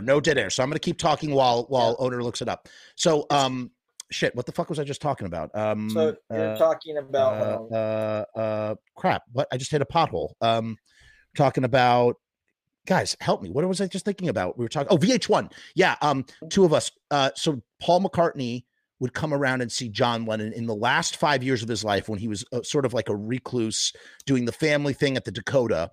And they would break out the acoustic guitars and just get stoned and just sort of like, just, you know, hang out together. And Lorne Michaels, and this is real, this is absolutely true. Lorne Michaels was on this is the early years of SNL. It might have been 77, 78, something like that. Lorne Michaels, as a goof, goes on SNL and says, we will pay John Lennon and Paul McCartney $3,000 if they will come down and reunite on SNL. Little did he know that both Paul McCartney and John Lennon were actually watching SNL and were considering actually, like, they were doing it as a joke, but that they were going to go down to SNL and go on air together. And they didn't end up doing it. They got too stoned and it just didn't happen. And Michael Lindsay Hogg made a fictionalized movie, again, talking about that idea, two people in an apartment. And the interesting thing, it's like, how do you keep that going for 80 minutes? It's fucking John Lennon and Paul McCartney, yeah, of course, post Beatles, having conversations about their fucking life and their lives. And, you know, should we do this? Should we not do this? And ultimately they don't do it in the movie, but it's called Two of Us. And I haven't seen it since it came out. It came out in 2000. So it's been 22 years since I've seen it. But again, just one of those interesting ideas where you're taking real people and putting them in this sort of like, it's like you're taking the real situation and you're pulling on it like taffy, and you're just pulling out the taffy a little bit. And like, you know, it's partially based on truth and it's just partially taffy. One night, the movie was One Night in Miami. Yeah. Directed by Regina King. I said Regina Hall, who's also a brilliant black actress who's great. And I think Regina King, this might have been the first movie she's ever directed, and she fucking knocked it out of the park. And it's got characters are Malcolm X, Sam Cooke, Cassius Clay before he was Muhammad Ali, and Jim Brown. And it's like, you know, these four, you know, legends and icons, you know, cultural icons, athletic icons at a time that it was very rife with, you know, political, racial, you know, incendiary strife. And it's a great movie. But I remember, watching it and just captivated. And they got the dialogue right and the direction right. And again, it's mainly in one location. So, you know, Regina, who wrote this? Again, you have people who write. Kemp Powers is the person who wrote the screenplay, and Kemp Powers, whatever, must be a real fucking writer, because you can't get that shit right if the person's not a real fucking writer. Again, I'm complaining so much about writers. People think they're writers when they're not, you know. I got to tell you, read screenplays.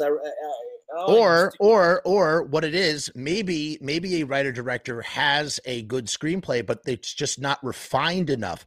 Because they're going to be the one that's going to be ushering it into the production, everything, that there's not enough soup, not enough cooks in the kitchen. There's probably, you know? of course. And I always tell people when they try to get me to read scripts that I'm not an intuitive reader, and I'm not. And also, reading a script is a subjective thing. Like, you never know what their vision of it's going to be. It's all kind of like very nebulous. I read scripts all the time that I'm like, this could be a horrible movie, and I end up watching the movie and it's really, really great. You know what I mean? So, you know what, the ultimate one location movie, in my opinion, and I know it's not exactly one location because it's a very contained movie, and it's the ultimate. I feel like they cracked the code with this movie, and it's like the perfect situation. And you can plug in, it's almost like Shakespeare. Like, you know how you could take Shakespeare and you could put it in any time and place, or you can plug it in over and over again. And that movie is Night of the Living Dead.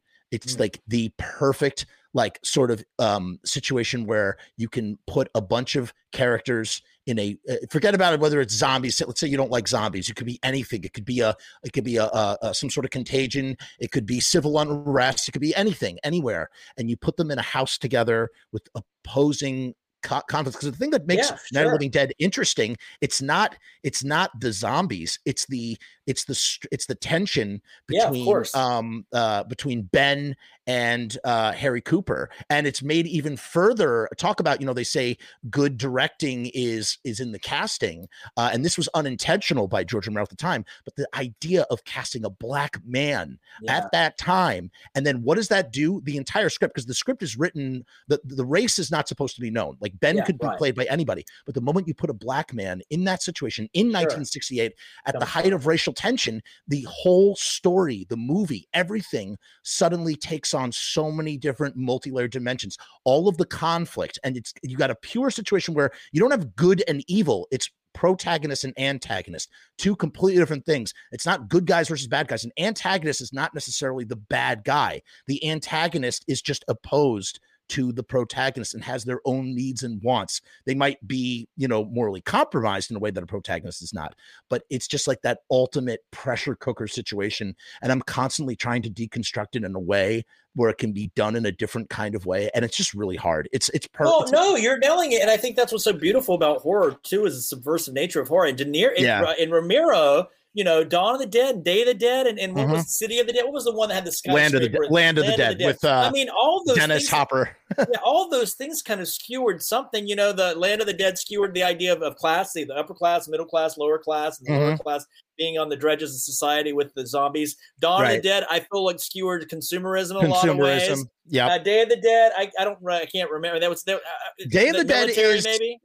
So Day of the Dead, really, and it comes down to that scene when they're having lunch. And Day of the Dead, it comes down to it's government. It's like government versus scientists, basically. The military represents the government, and then the scientists represent, I don't know, like reason or something. I don't know. And there's that scene where Captain Rhodes wants Sarah to take her seat, and she doesn't. And because he's not respecting her authority, he pulls the gun on her. He pulls the gun on his subordinate, and he says, "You shoot her if she doesn't sit down." And he goes, "Bang! You're dead," like joking. And then he pulls his gun. He says, "No, shoot her if she doesn't sit down." And it's like this, it's funny. This movie that's full of the best gore in the fucking world. I mean, just the best. Savini firing on all cylinders, and the best scene doesn't have a single zombie in it. It's the tension. There's not a single bullet is fired. There's no gore. There's no action. It's just two groups of people talking with opposing views, and just creating a pressure cooker situation. Just so good. Sounds like you're a huge Romero fan, are you? Huge Romero fan. Have you read the book The Living Dead, the novel that came? My friend Daniel Krauss wrote that. You're talking about close friends, but Hold on. You're talking about the anthology or the one that was posthumously finished? Posthumously finished. Daniel I have not read that one yet. I read that one yet. I read the anthology. Fantastic. It's epic and it's fucking huge. I will. Daniel spent 3 years in this kind of mystery, researching all of his notes and unfinished novels and watching old movies that he made, and to come up with this book that honored, it's been very well received. And you really should read it. I mean, it's very complex. It's really ambitious. My agenda. It has, and political. I mean, it deals with the military, race. It deals with it's also. She's got so much humanity in it. Like it's a beautiful book. If you're a Romero fan, and Krauss was an extraordinary writer and extraordinarily prolific, and he's terrific. He used to make movies in Wilmington, North Carolina when I was there. Yeah, he lived there. I think he went to the Iowa workshop for writing. He's an extraordinary writer.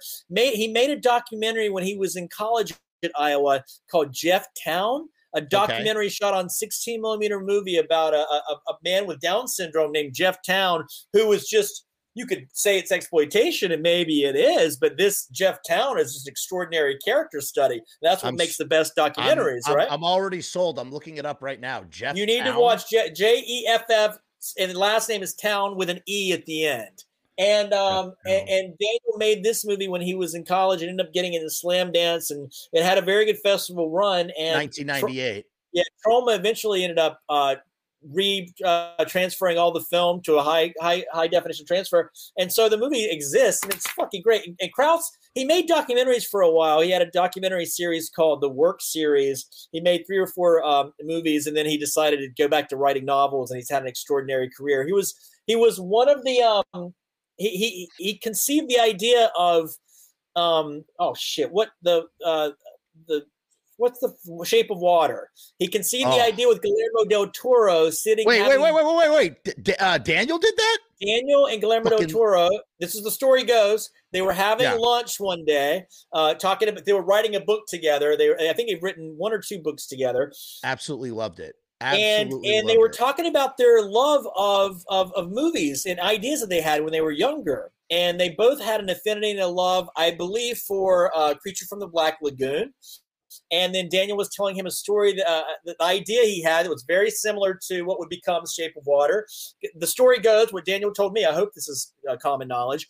Daniel said that Guillermo del Toro said, "Oh my God, I love that idea. I wish I could do a Mexican accent, Spanish accent. I would try because Guillermo del Toro's fucking voice is so vibrant. It's a beautiful, endearing accent that he has. I love it. Oh my God. And just so full of life and so fucking funny and talk about minutia and culture. And did you listen to the Mark Maron podcast with him a few weeks ago? I downloaded it. It is in my phone. I have not listened to it yet. It's so great. Just because he's still like a kid at heart. You know what I mean? Everything he talks about. He's like, I just watched the Boris Karloff documentary on Shudder.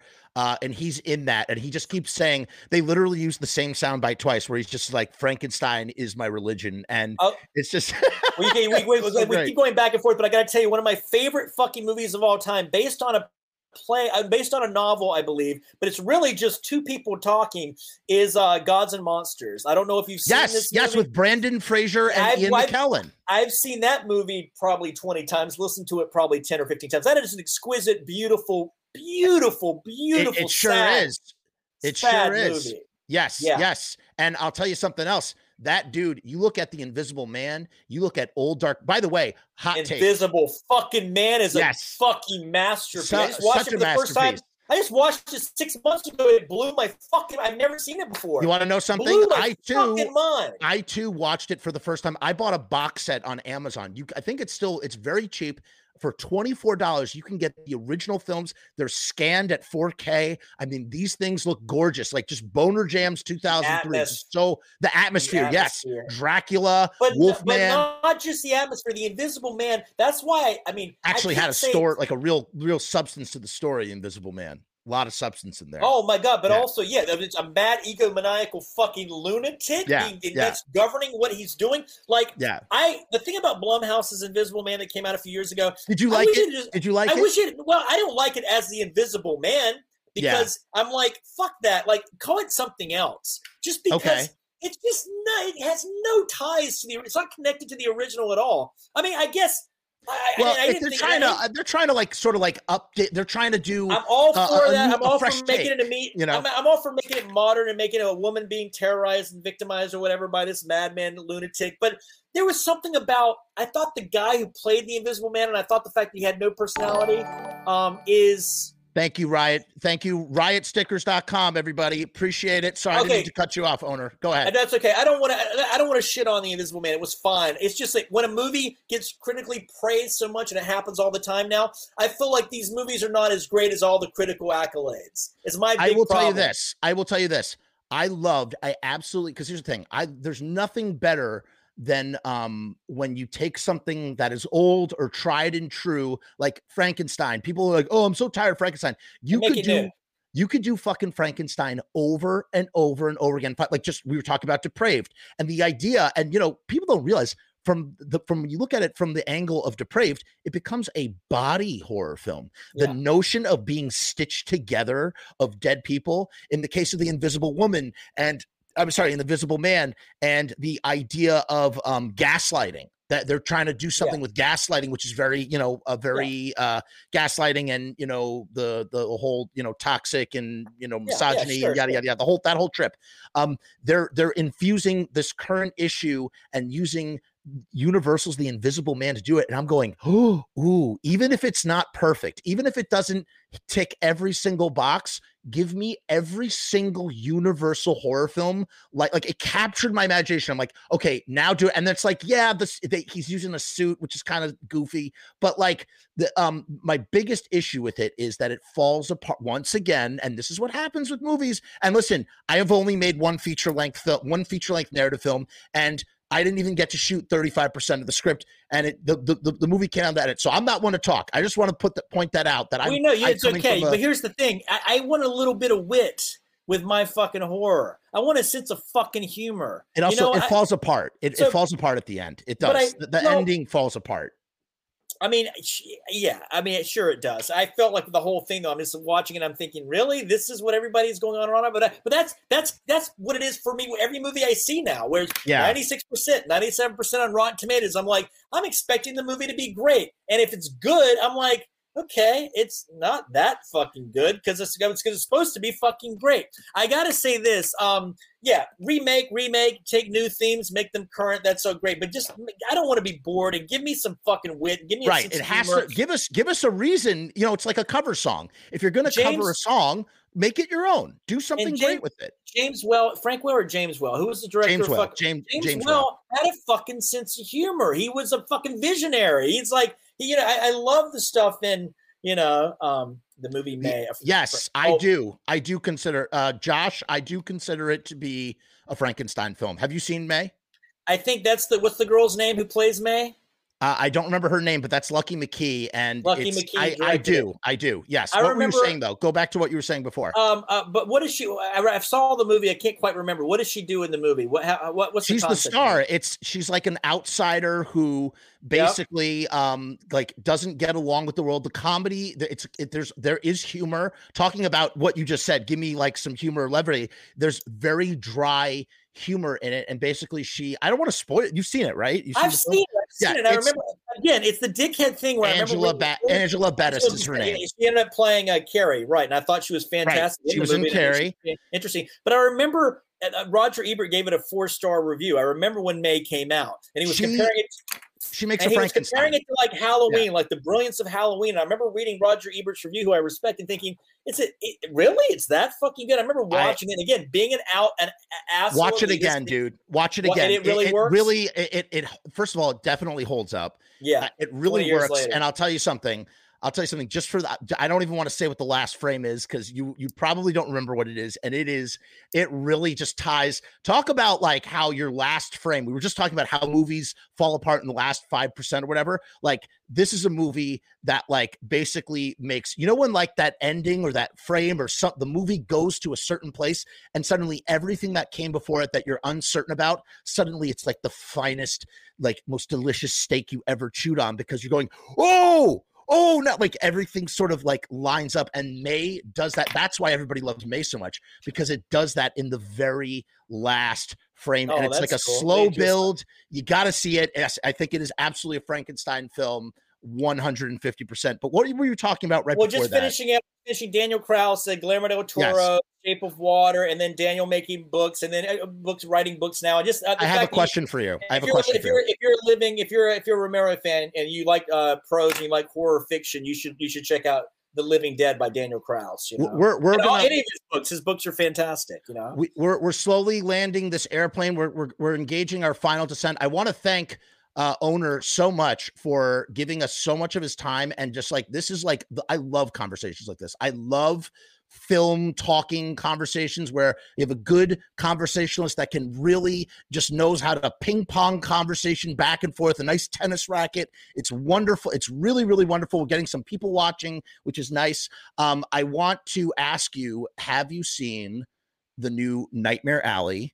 And if you did, what did you think of it? And have you seen the original? And blah, blah, blah, blah, blah, blah, blah, blah. I haven't seen it yet. No. I really, really want to see it. And the original had Terrence Powers, right? I mean, Tyrone Powers. Yes. Tyrone Powers is on Criterion Collection. I got my friend Ariel Cavusi, who I'm currently raising money for a movie that she's directing called The Next Big One. She wanted me to mention it. And I always want to talk. It's one of the things I'm doing that I'm very proud of right now. Please talk. I'm producing a movie from Ariel Cavusi, but she has Criterion Collection, and she, when we watch movies and we hang hang out, like that has popped up several times, and the goal is to watch the original and to watch Guillermo del Toro, who's fucking amazing and everything. You're gonna love it. You are going to love. You are.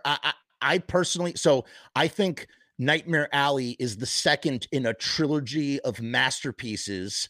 In that, well, here's the thing. It's so weird because The Shape of Water is like it's sort of like in two different GDT trilogies, because Pan's Labyrinth, and then the second one in like the fairy tale trilogy is The Shape of Water, and I feel like he hasn't made that third one yet. Yeah. But at the same time, Shape of Water goes hand in hand with Nightmare Alley. Oh, interesting. As well, even though it's maybe because they're both period pieces, but like, and Shape of Water has fantastical elements in it, but like Nightmare Alley, first of all, I think I'm so glad it was nominated for a Best Picture. Like if it wins it's not, but if it does, like it's so deserving of it. And it's just a testament to how brilliant he is of a filmmaker. He crafted, and you were talking before about going into a dark movie theater. And here's the thing. I'll tell you, I was feeling fucking depressed as fuck last December. I was just having, sometimes I get like chemically imbalanced and I just cannot think straight. And it was the first time since COVID, or the second time since COVID, I slunk into a darkened movie theater by myself. It was empty. It was just me. And it was one of those reclinable seat sort of situations. And I had snacks and the lights darkened and I was projected into the world of Nightmare Alley for 2.5 hours. Beautiful. And I'll tell you, it was just what an experience. And I'll tell you, it's a masterpiece. And I think it's one of his best films he's ever made. And I hope it wins an Oscar, truly. And I want to ask you this question, because you were talking about the dark atmosphere of a movie theater. You know how sometimes there are some movies and people go, oh, it lost, the film lost me. Did you ever see The Bad Batch by the girl who did A Girl Who Walks Alone at Night? Yeah, people really fucking hated this movie. People hated this movie. I loved it. Loved it. And there's that section in the middle where she starts there's like the hallucination scene, and it just goes on and on and on. But I did not mind, and the reason why I did not mind is because when you see a film in its proper venue, if you can watch it in a big darkened movie theater, quiet movie theater. I did not see it in those circumstances. I saw it outdoors where it was loud and it was not good audio. It was not a good situation. But that's it. Every movie plays better that way. That's the way every movie should be viewed. When I see a movie in the movie theater like that under those circumstances, it's funny. I like being in a movie theater by myself because I get anxiety because people pull out their cell phones and they ruin the experience for me. But when I am in a movie theater and it's completely packed full of people and they are quiet and they're respectful, that's to me the ideal way to watch me. I don't know what it is about the shared experience when people are respectful. I get so misanthropic and I get so angry when people are not respectful of the cathedral of the movie theater. It is a cathedral. Total cathedral. It's a church. It's a fucking church. Wait. But I'm going to be the devil's advocate slightly. First of all, you need to go to Alamo Draft Houses where the culture. I know. Of course. Their culture is great. I love that. I have the season pass. That's where I try to see all my movies there. But here's my thing, my devil's advocate thing, real quick. You just called it a cathedral, a church, or whatever, and I agree with you. I am with you 110%. But sometimes in churches, depending on the type of church, and I'm a Jew, I don't know much about churches per se, but I do know that there is all sorts of different. There's also all sorts of different flavors of church, and there are some church, like you go to the South, and everybody their version of church is clapping 100%. And shouting. And so there's some movies where the atmosphere where you are meant to, and you see this at film festivals all the time, like when something plays really well at a fest and everybody's hooting and hollering and going wild. So it depends. It depends on the situation. It all depends on the situation, without a doubt, of course. I wouldn't go in there. Everybody's having a great time, and everyone is aware, and there's an agreed upon, there's an agreed upon festival like setting for it. Mm-hmm. I'm all about it. I've never really been to a lot of participatory movies where people are yelling and laughing at the screen, but I've definitely, I guess that's not true. What's the James Franco? Rocky Horror? Have you done Rocky Horror Picture Show? I haven't done Rocky Horror, but I did the fucking Room. What was the movie that Franco made about The Room? It wasn't The Room. The Disaster Artist, which is based on the book.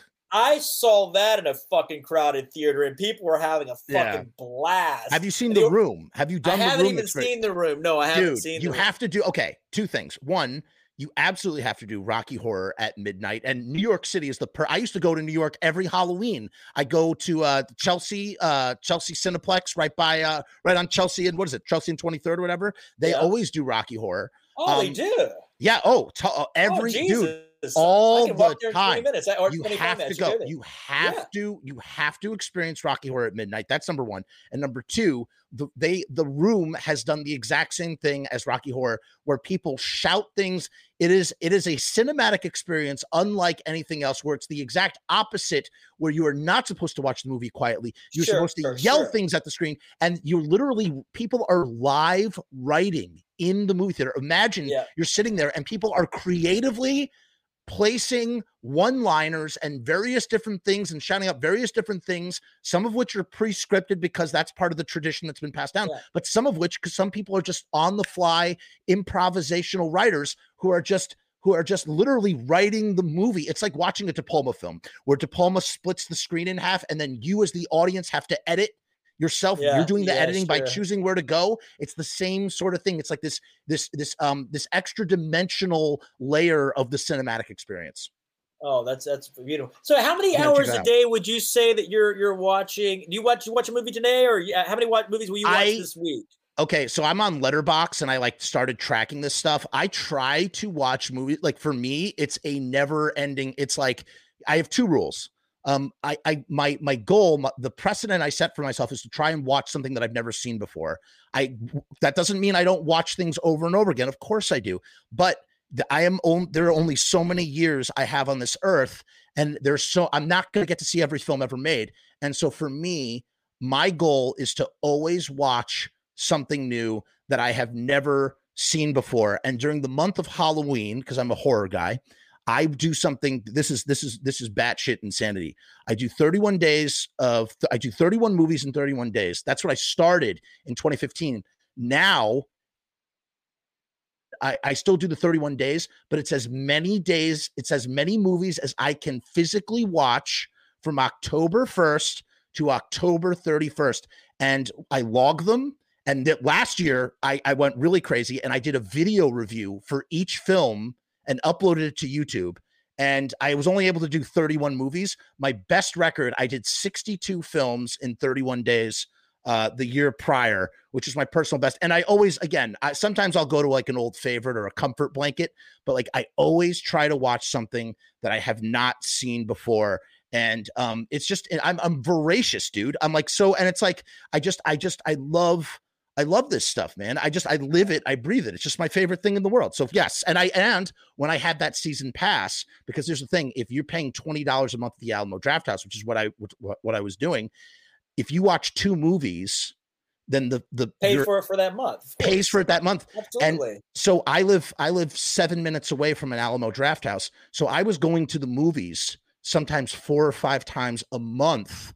And I was watching, and the best part was we had a great film programmer. So we're seeing stuff like Necromantic is playing, or I saw a fucking Eraserhead in 35 at midnight. Awesome. Just like whatever we saw. They played Female Trouble. They were doing double features. They had the Blob 58 with the Blob 88. Fuck yeah. They had the Fly. Man. They had the Fly 56 with the Fly 86.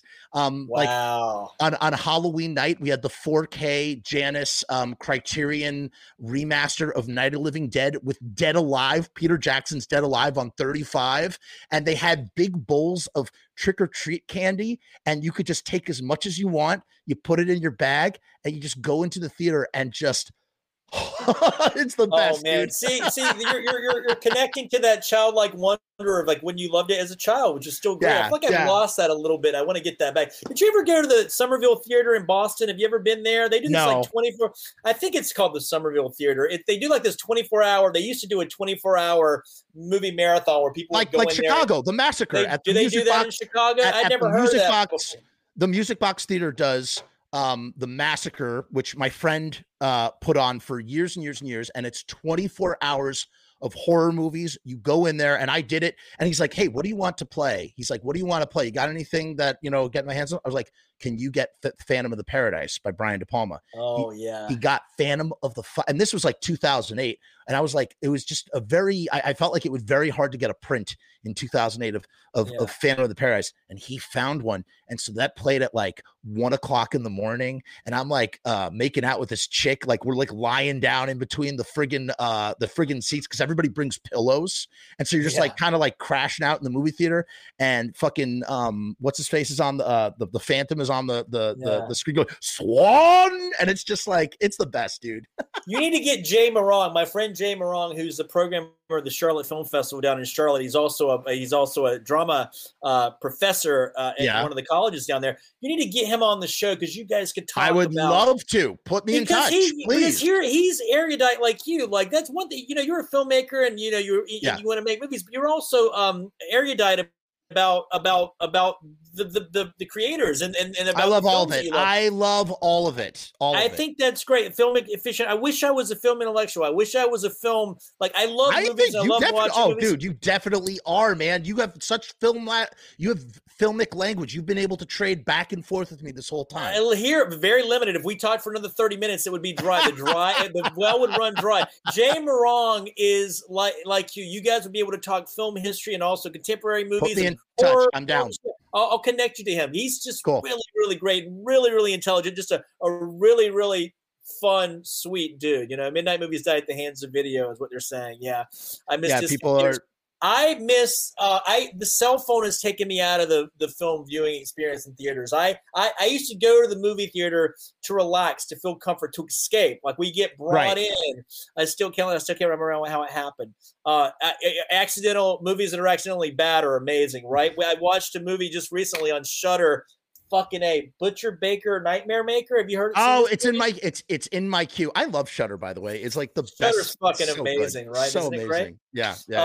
But you know, going back, I fucking I didn't lose my train of thought. I'm just going to move on real quickly. Going really quickly back to movies like The Invisible Man, and it's great they're being made and they're well made and they're contemporary. But I have a problem with film criticism, and I think maybe it's starting to correct itself now. Is this over-adulation, or the fact that all these critics are only reviewing movies that they like and they're not really reviewing movies that they hate, and they've taken this nice guy approach or nice person approach where they're not shitting on movies like they used to, because film is subjective. You should be able to shit on a movie. If you had an adverse reaction to a film, be vocal about it. Let's have fun. Now, I think a movie like The Invisible Man, or even fucking Jordan Peele's fucking movies, they shouldn't be at 96%, 98%. I don't think any fucking movies should be. I like movies like David Gordon Green's Halloween Kills that took a lot of fucking chances, and that some people fucking hated and some people really fucking loved. And it's at 50% at Rotten Tomatoes, which is where it should be. It should be divisive. Great art, to me, is supposed to be divisive.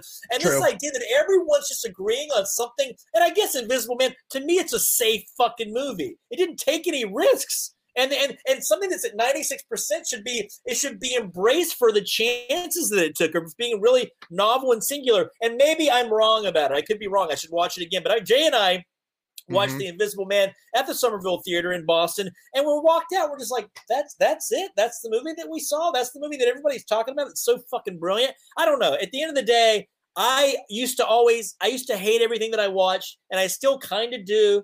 But here's the thing: I've learned to, with my criticism, not critique a movie for what it didn't want. It didn't do what I wanted it to do, which I think is the wrong way to critique a film, because it didn't do what I wanted to do. I've learned I've learned not to fucking criticize a film for that reason. And I've learned to appreciate what it's trying to do a little bit more. And I've learned to, I'm just not as critical anymore. I guess because we're living in a society, we're living in a time now where the kind of the idea is, let's try to be nice to each other. And one of the casualties of that is, I think, harsh criticism, or, the kind that Rex Reed used to do, or maybe still does. Rex Reed.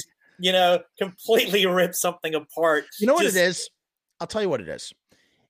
And this has been for me, and I totally know what you're saying. Everything, it's like the status quo currently is, if you have nothing nice to say, then don't say anything at all.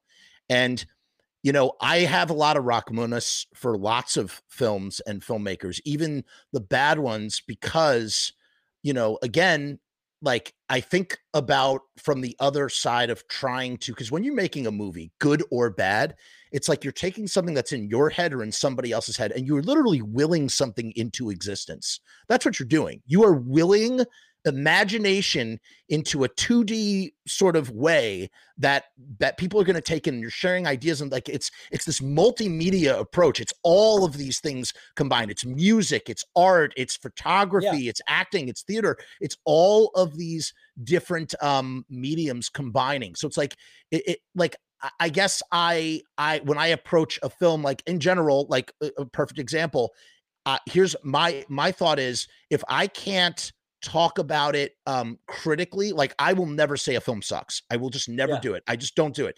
If I don't like a film, or I don't like pieces of a film, I will explain why that is. I'll say it didn't sit well with me, and here's why, or it didn't, as we've been doing this whole time. This didn't land, and here's why it didn't land. That's and blah, fair. blah, blah. That's a very like, fair, astute way it's of, not so it's like no film should be what's it called? Immune to criticism, but I know I'm getting botted. Do I have a mod? Riot, you're a mod in the chat. Can you get rid of the bot, please? No film should be above criticism, but at the same time, I feel like maybe there's some tact. And, you know, again, part of it, it's kind of like bread and circuses, right? Like we want blood. We want, or that's what it used to be about. It's like taking a film and stabbing it with a spear and ripping it open and seeing all the blood drenched out. But that has led to such, and again, I hate using, there's certain words. I hate using the word woke. I hate using the word toxic, these overused, ridiculous words. However, I'm going to use with that disclaimer that I just provided, I am going to use the word toxic because it just seems, thank you, JD, for destroying. Oh, thank you, Riot, whoever did it. I am going to use the word toxic because I feel like it does represent what I'm trying to say. It's mutated onto the internet in this super toxic way where anonymous people, at least with film critics, they put their name by the criticism. Even, you know, Egbert, like he had his face, Siskel and what's his face, they were on the TV and they're like telling you, I didn't like this film. I thought it was, you know, and like they're there and they're saying it. And you have these spineless weasels that just tear things down for no good reason. And, you know, again, trolling, just trolls at the end of trolling. The day. And, you know, I look at, you know, Kevin Smith is one of my film fathers. I have a lot of film fathers. He's one of my film fathers. I love that man. And, you know, and he doesn't make, and some of his, I have plenty of criticism to give to his films for sure. But I have also been listening to his podcast since 2007, since the very beginning. I've been with him. I've been with him this whole time. And I have listened to so many things that he said. And one thing that I really have sort of embraced what he said, he talks about like, you know, it costs $0 to encourage an artist or encourage to be somewhat to encourage someone to be creative. Put your energy into that. If you don't like something, it's okay not to like something, but like, don't tear down, build up. And even if something you don't like, build it up as you tear it down. I really liked the beginning. It really sort of like I was grabbed, or I really liked this premise. I really liked, find the thing. I try to, I'm going to bring it back to me speaking in I statements. I try to find the thing that I did like or that I did tolerate. And then I use that as the anchor to then issue some sort of criticism. And I like try to think of constructive, or I try to think of ways that maybe it might have could have played out that you know, the exact thing that you were talking about, like where I wish it would have gone. But I never use the word. If I see a video on YouTube and it says why Star Wars sucks, I won't even watch it. I just don't want to see it. I don't care. It is a choice. I mean, it's a choice. It's a deliberate choice to say, look, let me embrace the things constructively in a way that's right. Yeah, this is not trolling. Basically, I feel like you could do that with any movie. You could give it a bad review and a great review.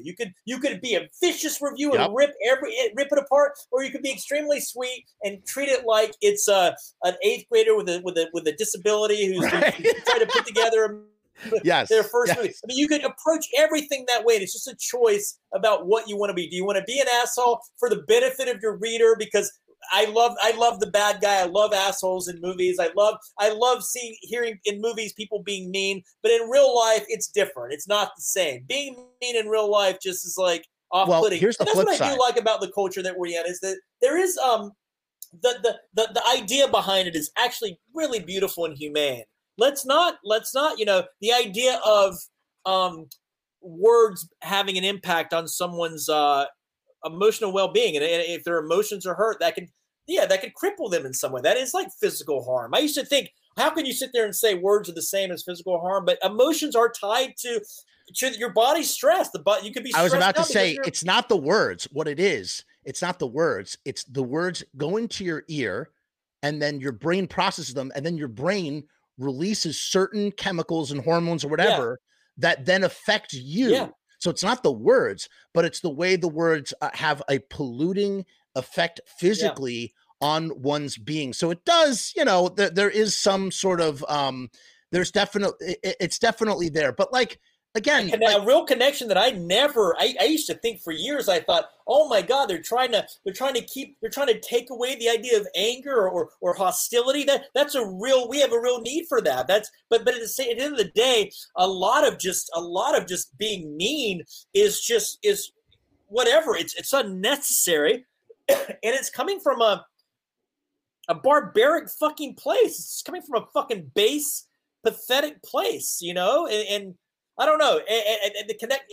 Anyway, I'm rambling now. Go ahead. No. You bring up a great point. And again, like everything does have its place. And if you can find a way, if one can find a way to sort of say what they want to say, because here's the thing. Because at the end of the day, what ends up happening?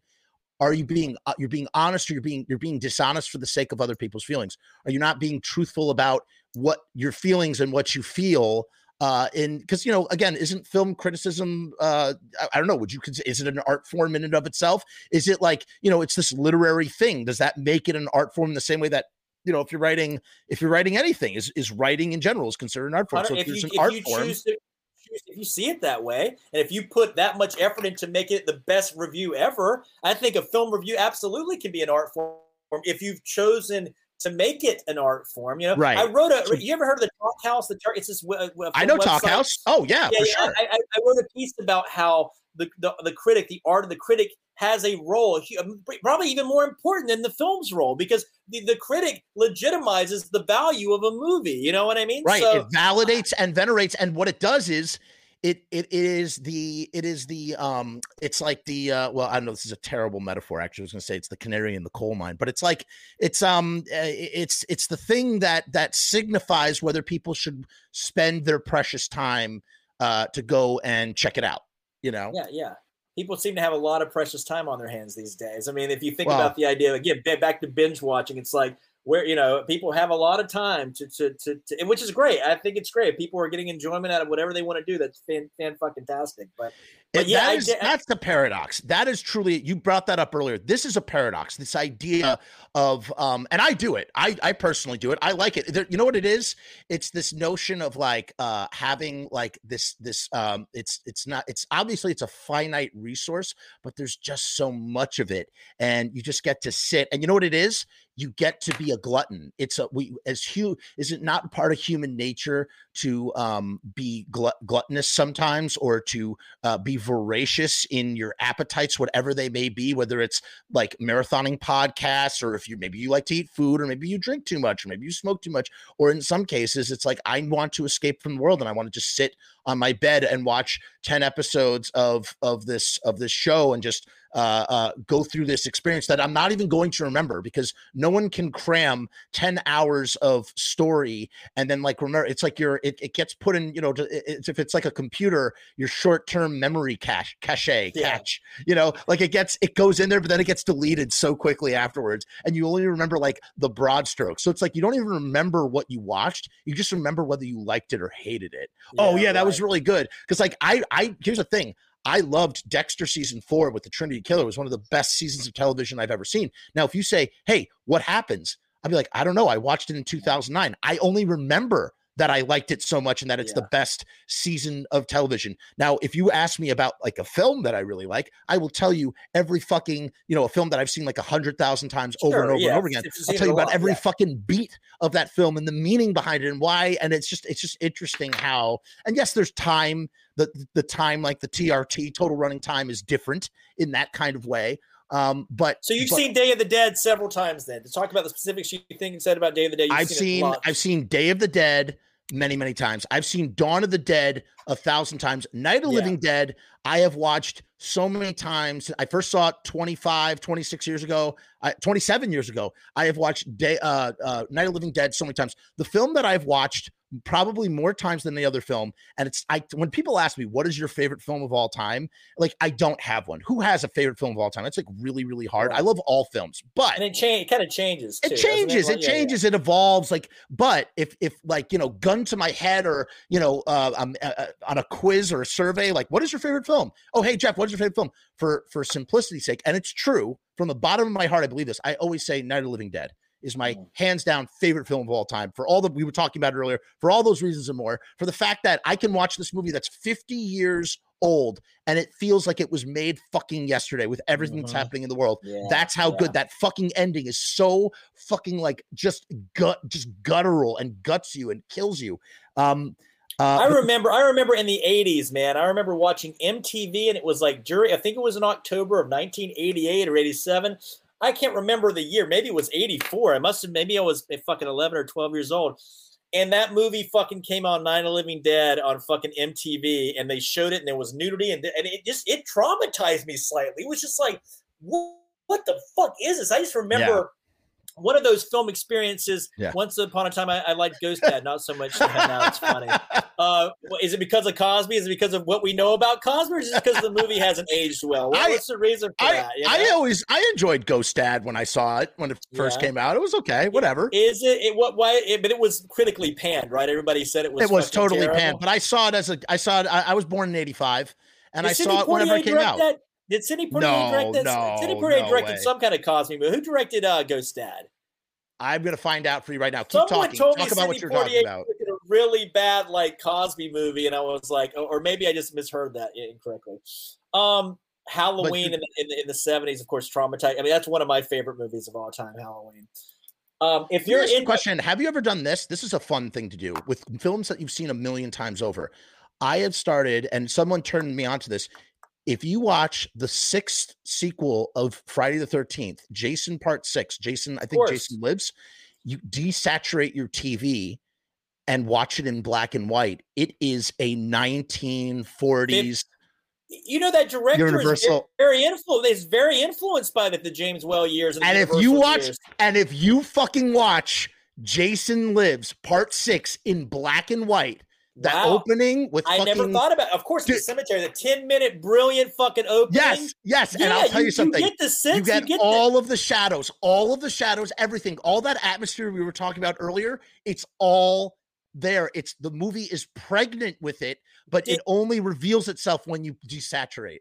Dude, I can't remember. I think it was. Have you seen that 6-hour documentary on Shudder, Memories from Crystal Lake or whatever? I have not. It's fucking amazing. If you're a Friday the 13th fan, it's fucking I'm not incredible. really. I am not. Here's the thing. I am not so much a slasher guy. I do have a respect for the original Halloween. However, right next to Jaws, because Jaws is my Jaws. Jurassic Park is also my Jaws for my generation.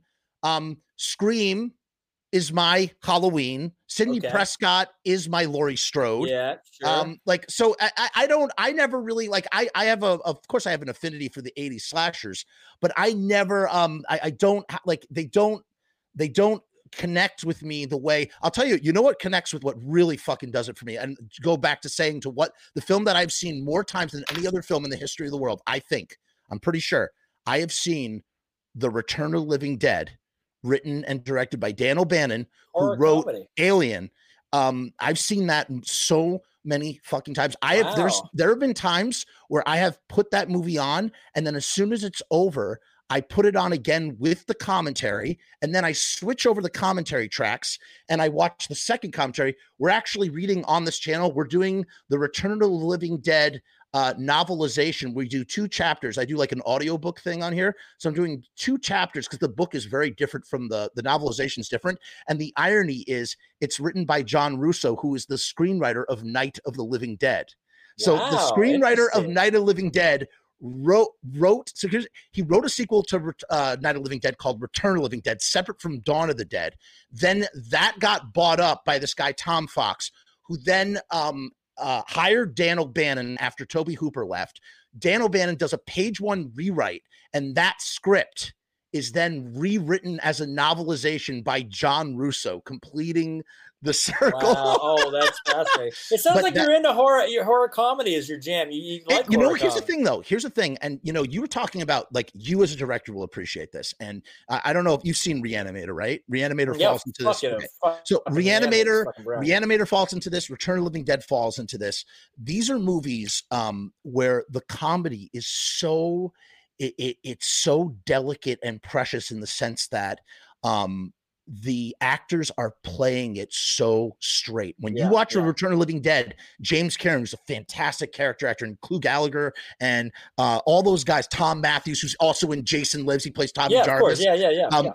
They are all playing it. A, they're playing it super straight. B, Dan O'Bannon, who was a first-time director, all of his shots, so many of those shots, they had 2 weeks of rehearsal on that film, and every single one of those shots with all the kids, there's no coverage. They're all master shots.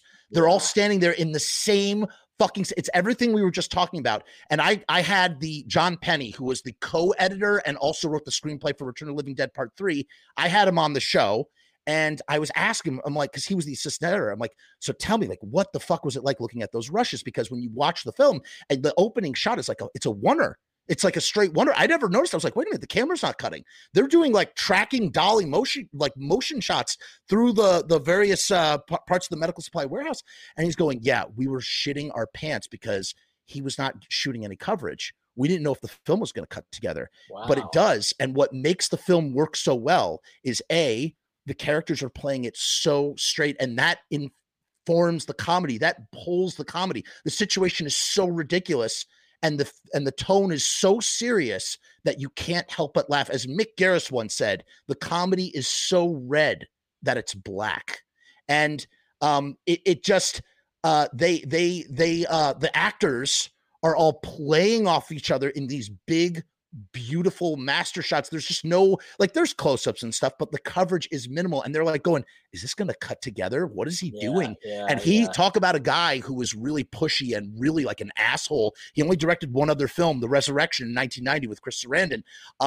This was a guy who was just like, who was a total pushy asshole who didn't quite know what he was doing on his first film, and yet at the same time delivered a masterpiece and a script. You're talking about how, like, the script needs to be so good. What makes Return of the Living Dead so good, it's not the way that it's shot per se. It's not necessarily that it looks so good. It is the fact that every single scene, and I sat there in awe watching this film as a writer, as an amateur writer, someone who's trying to write his own shit. And I sit there and I watch how each scene informs the next scene. It's building towards something. There's cause and effect in every single scene. It's not just because you could be a filmmaker, and I did this in my first film, where you just do, oh, it's art.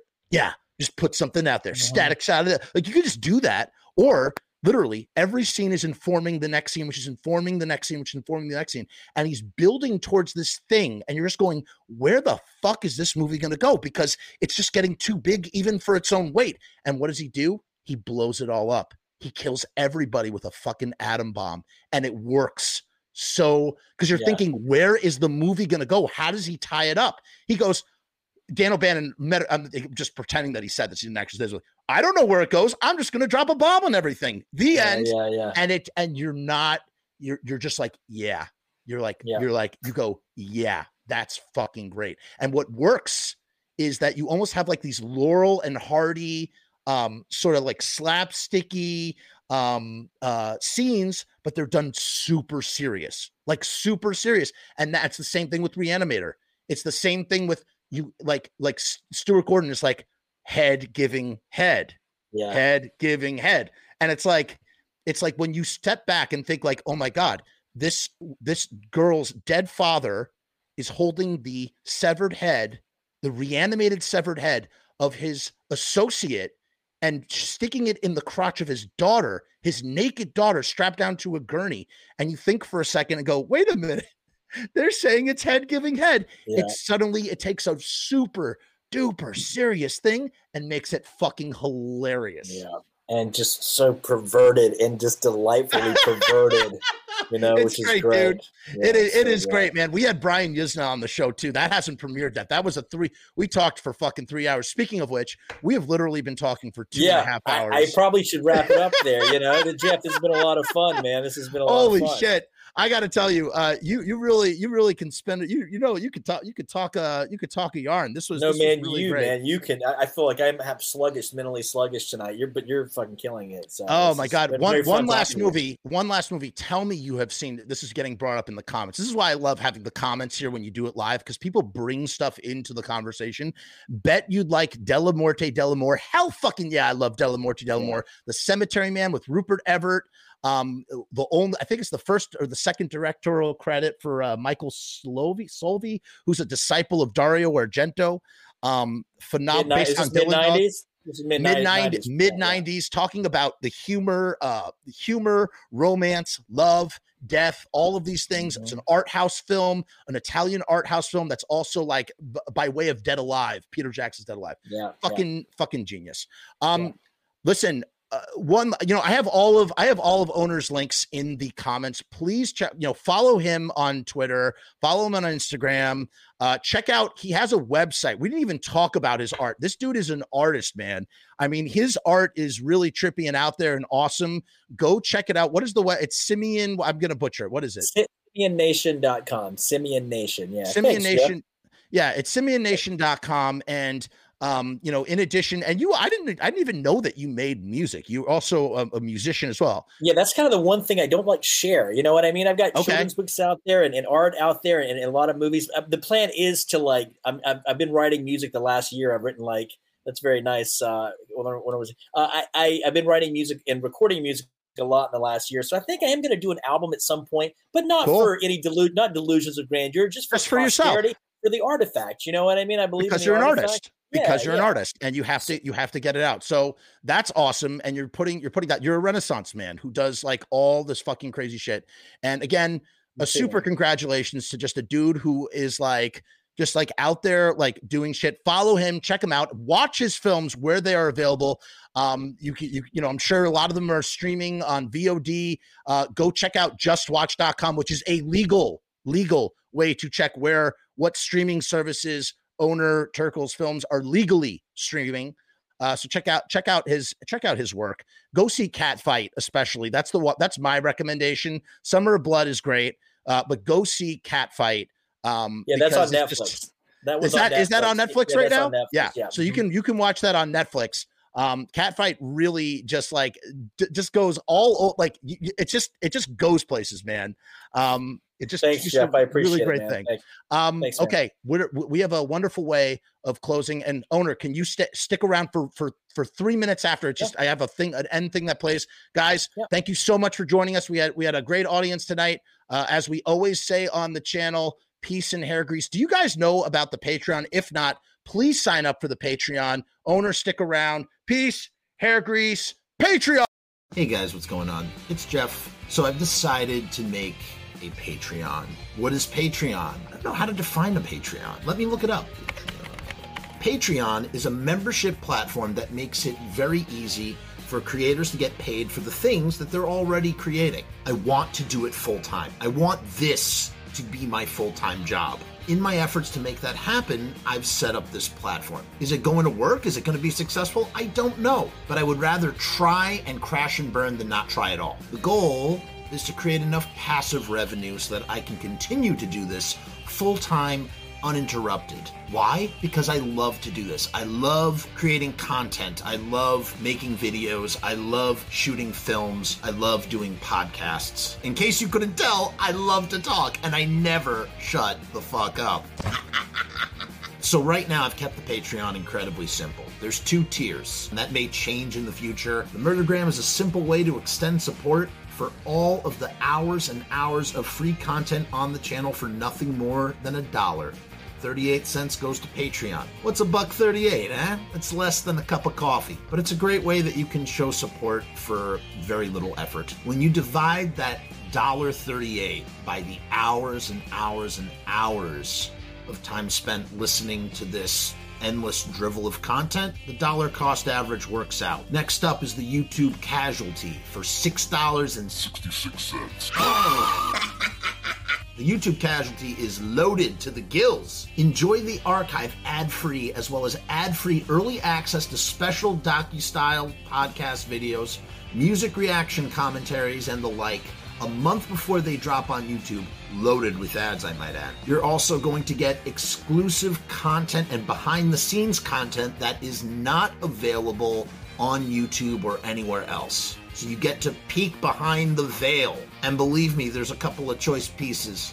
Most of all, more than anything, whether you join the Patreon or not, I just want to thank each and every one of you that comes to the channel, that watches all the shows, that leaves comments, that participates, that subscribes. That's really the most important thing. This is just trying to find a way to earn a living as an artist. And with that, thank you for my TED Talk. Join the Patreon, because we need you! 66 cents.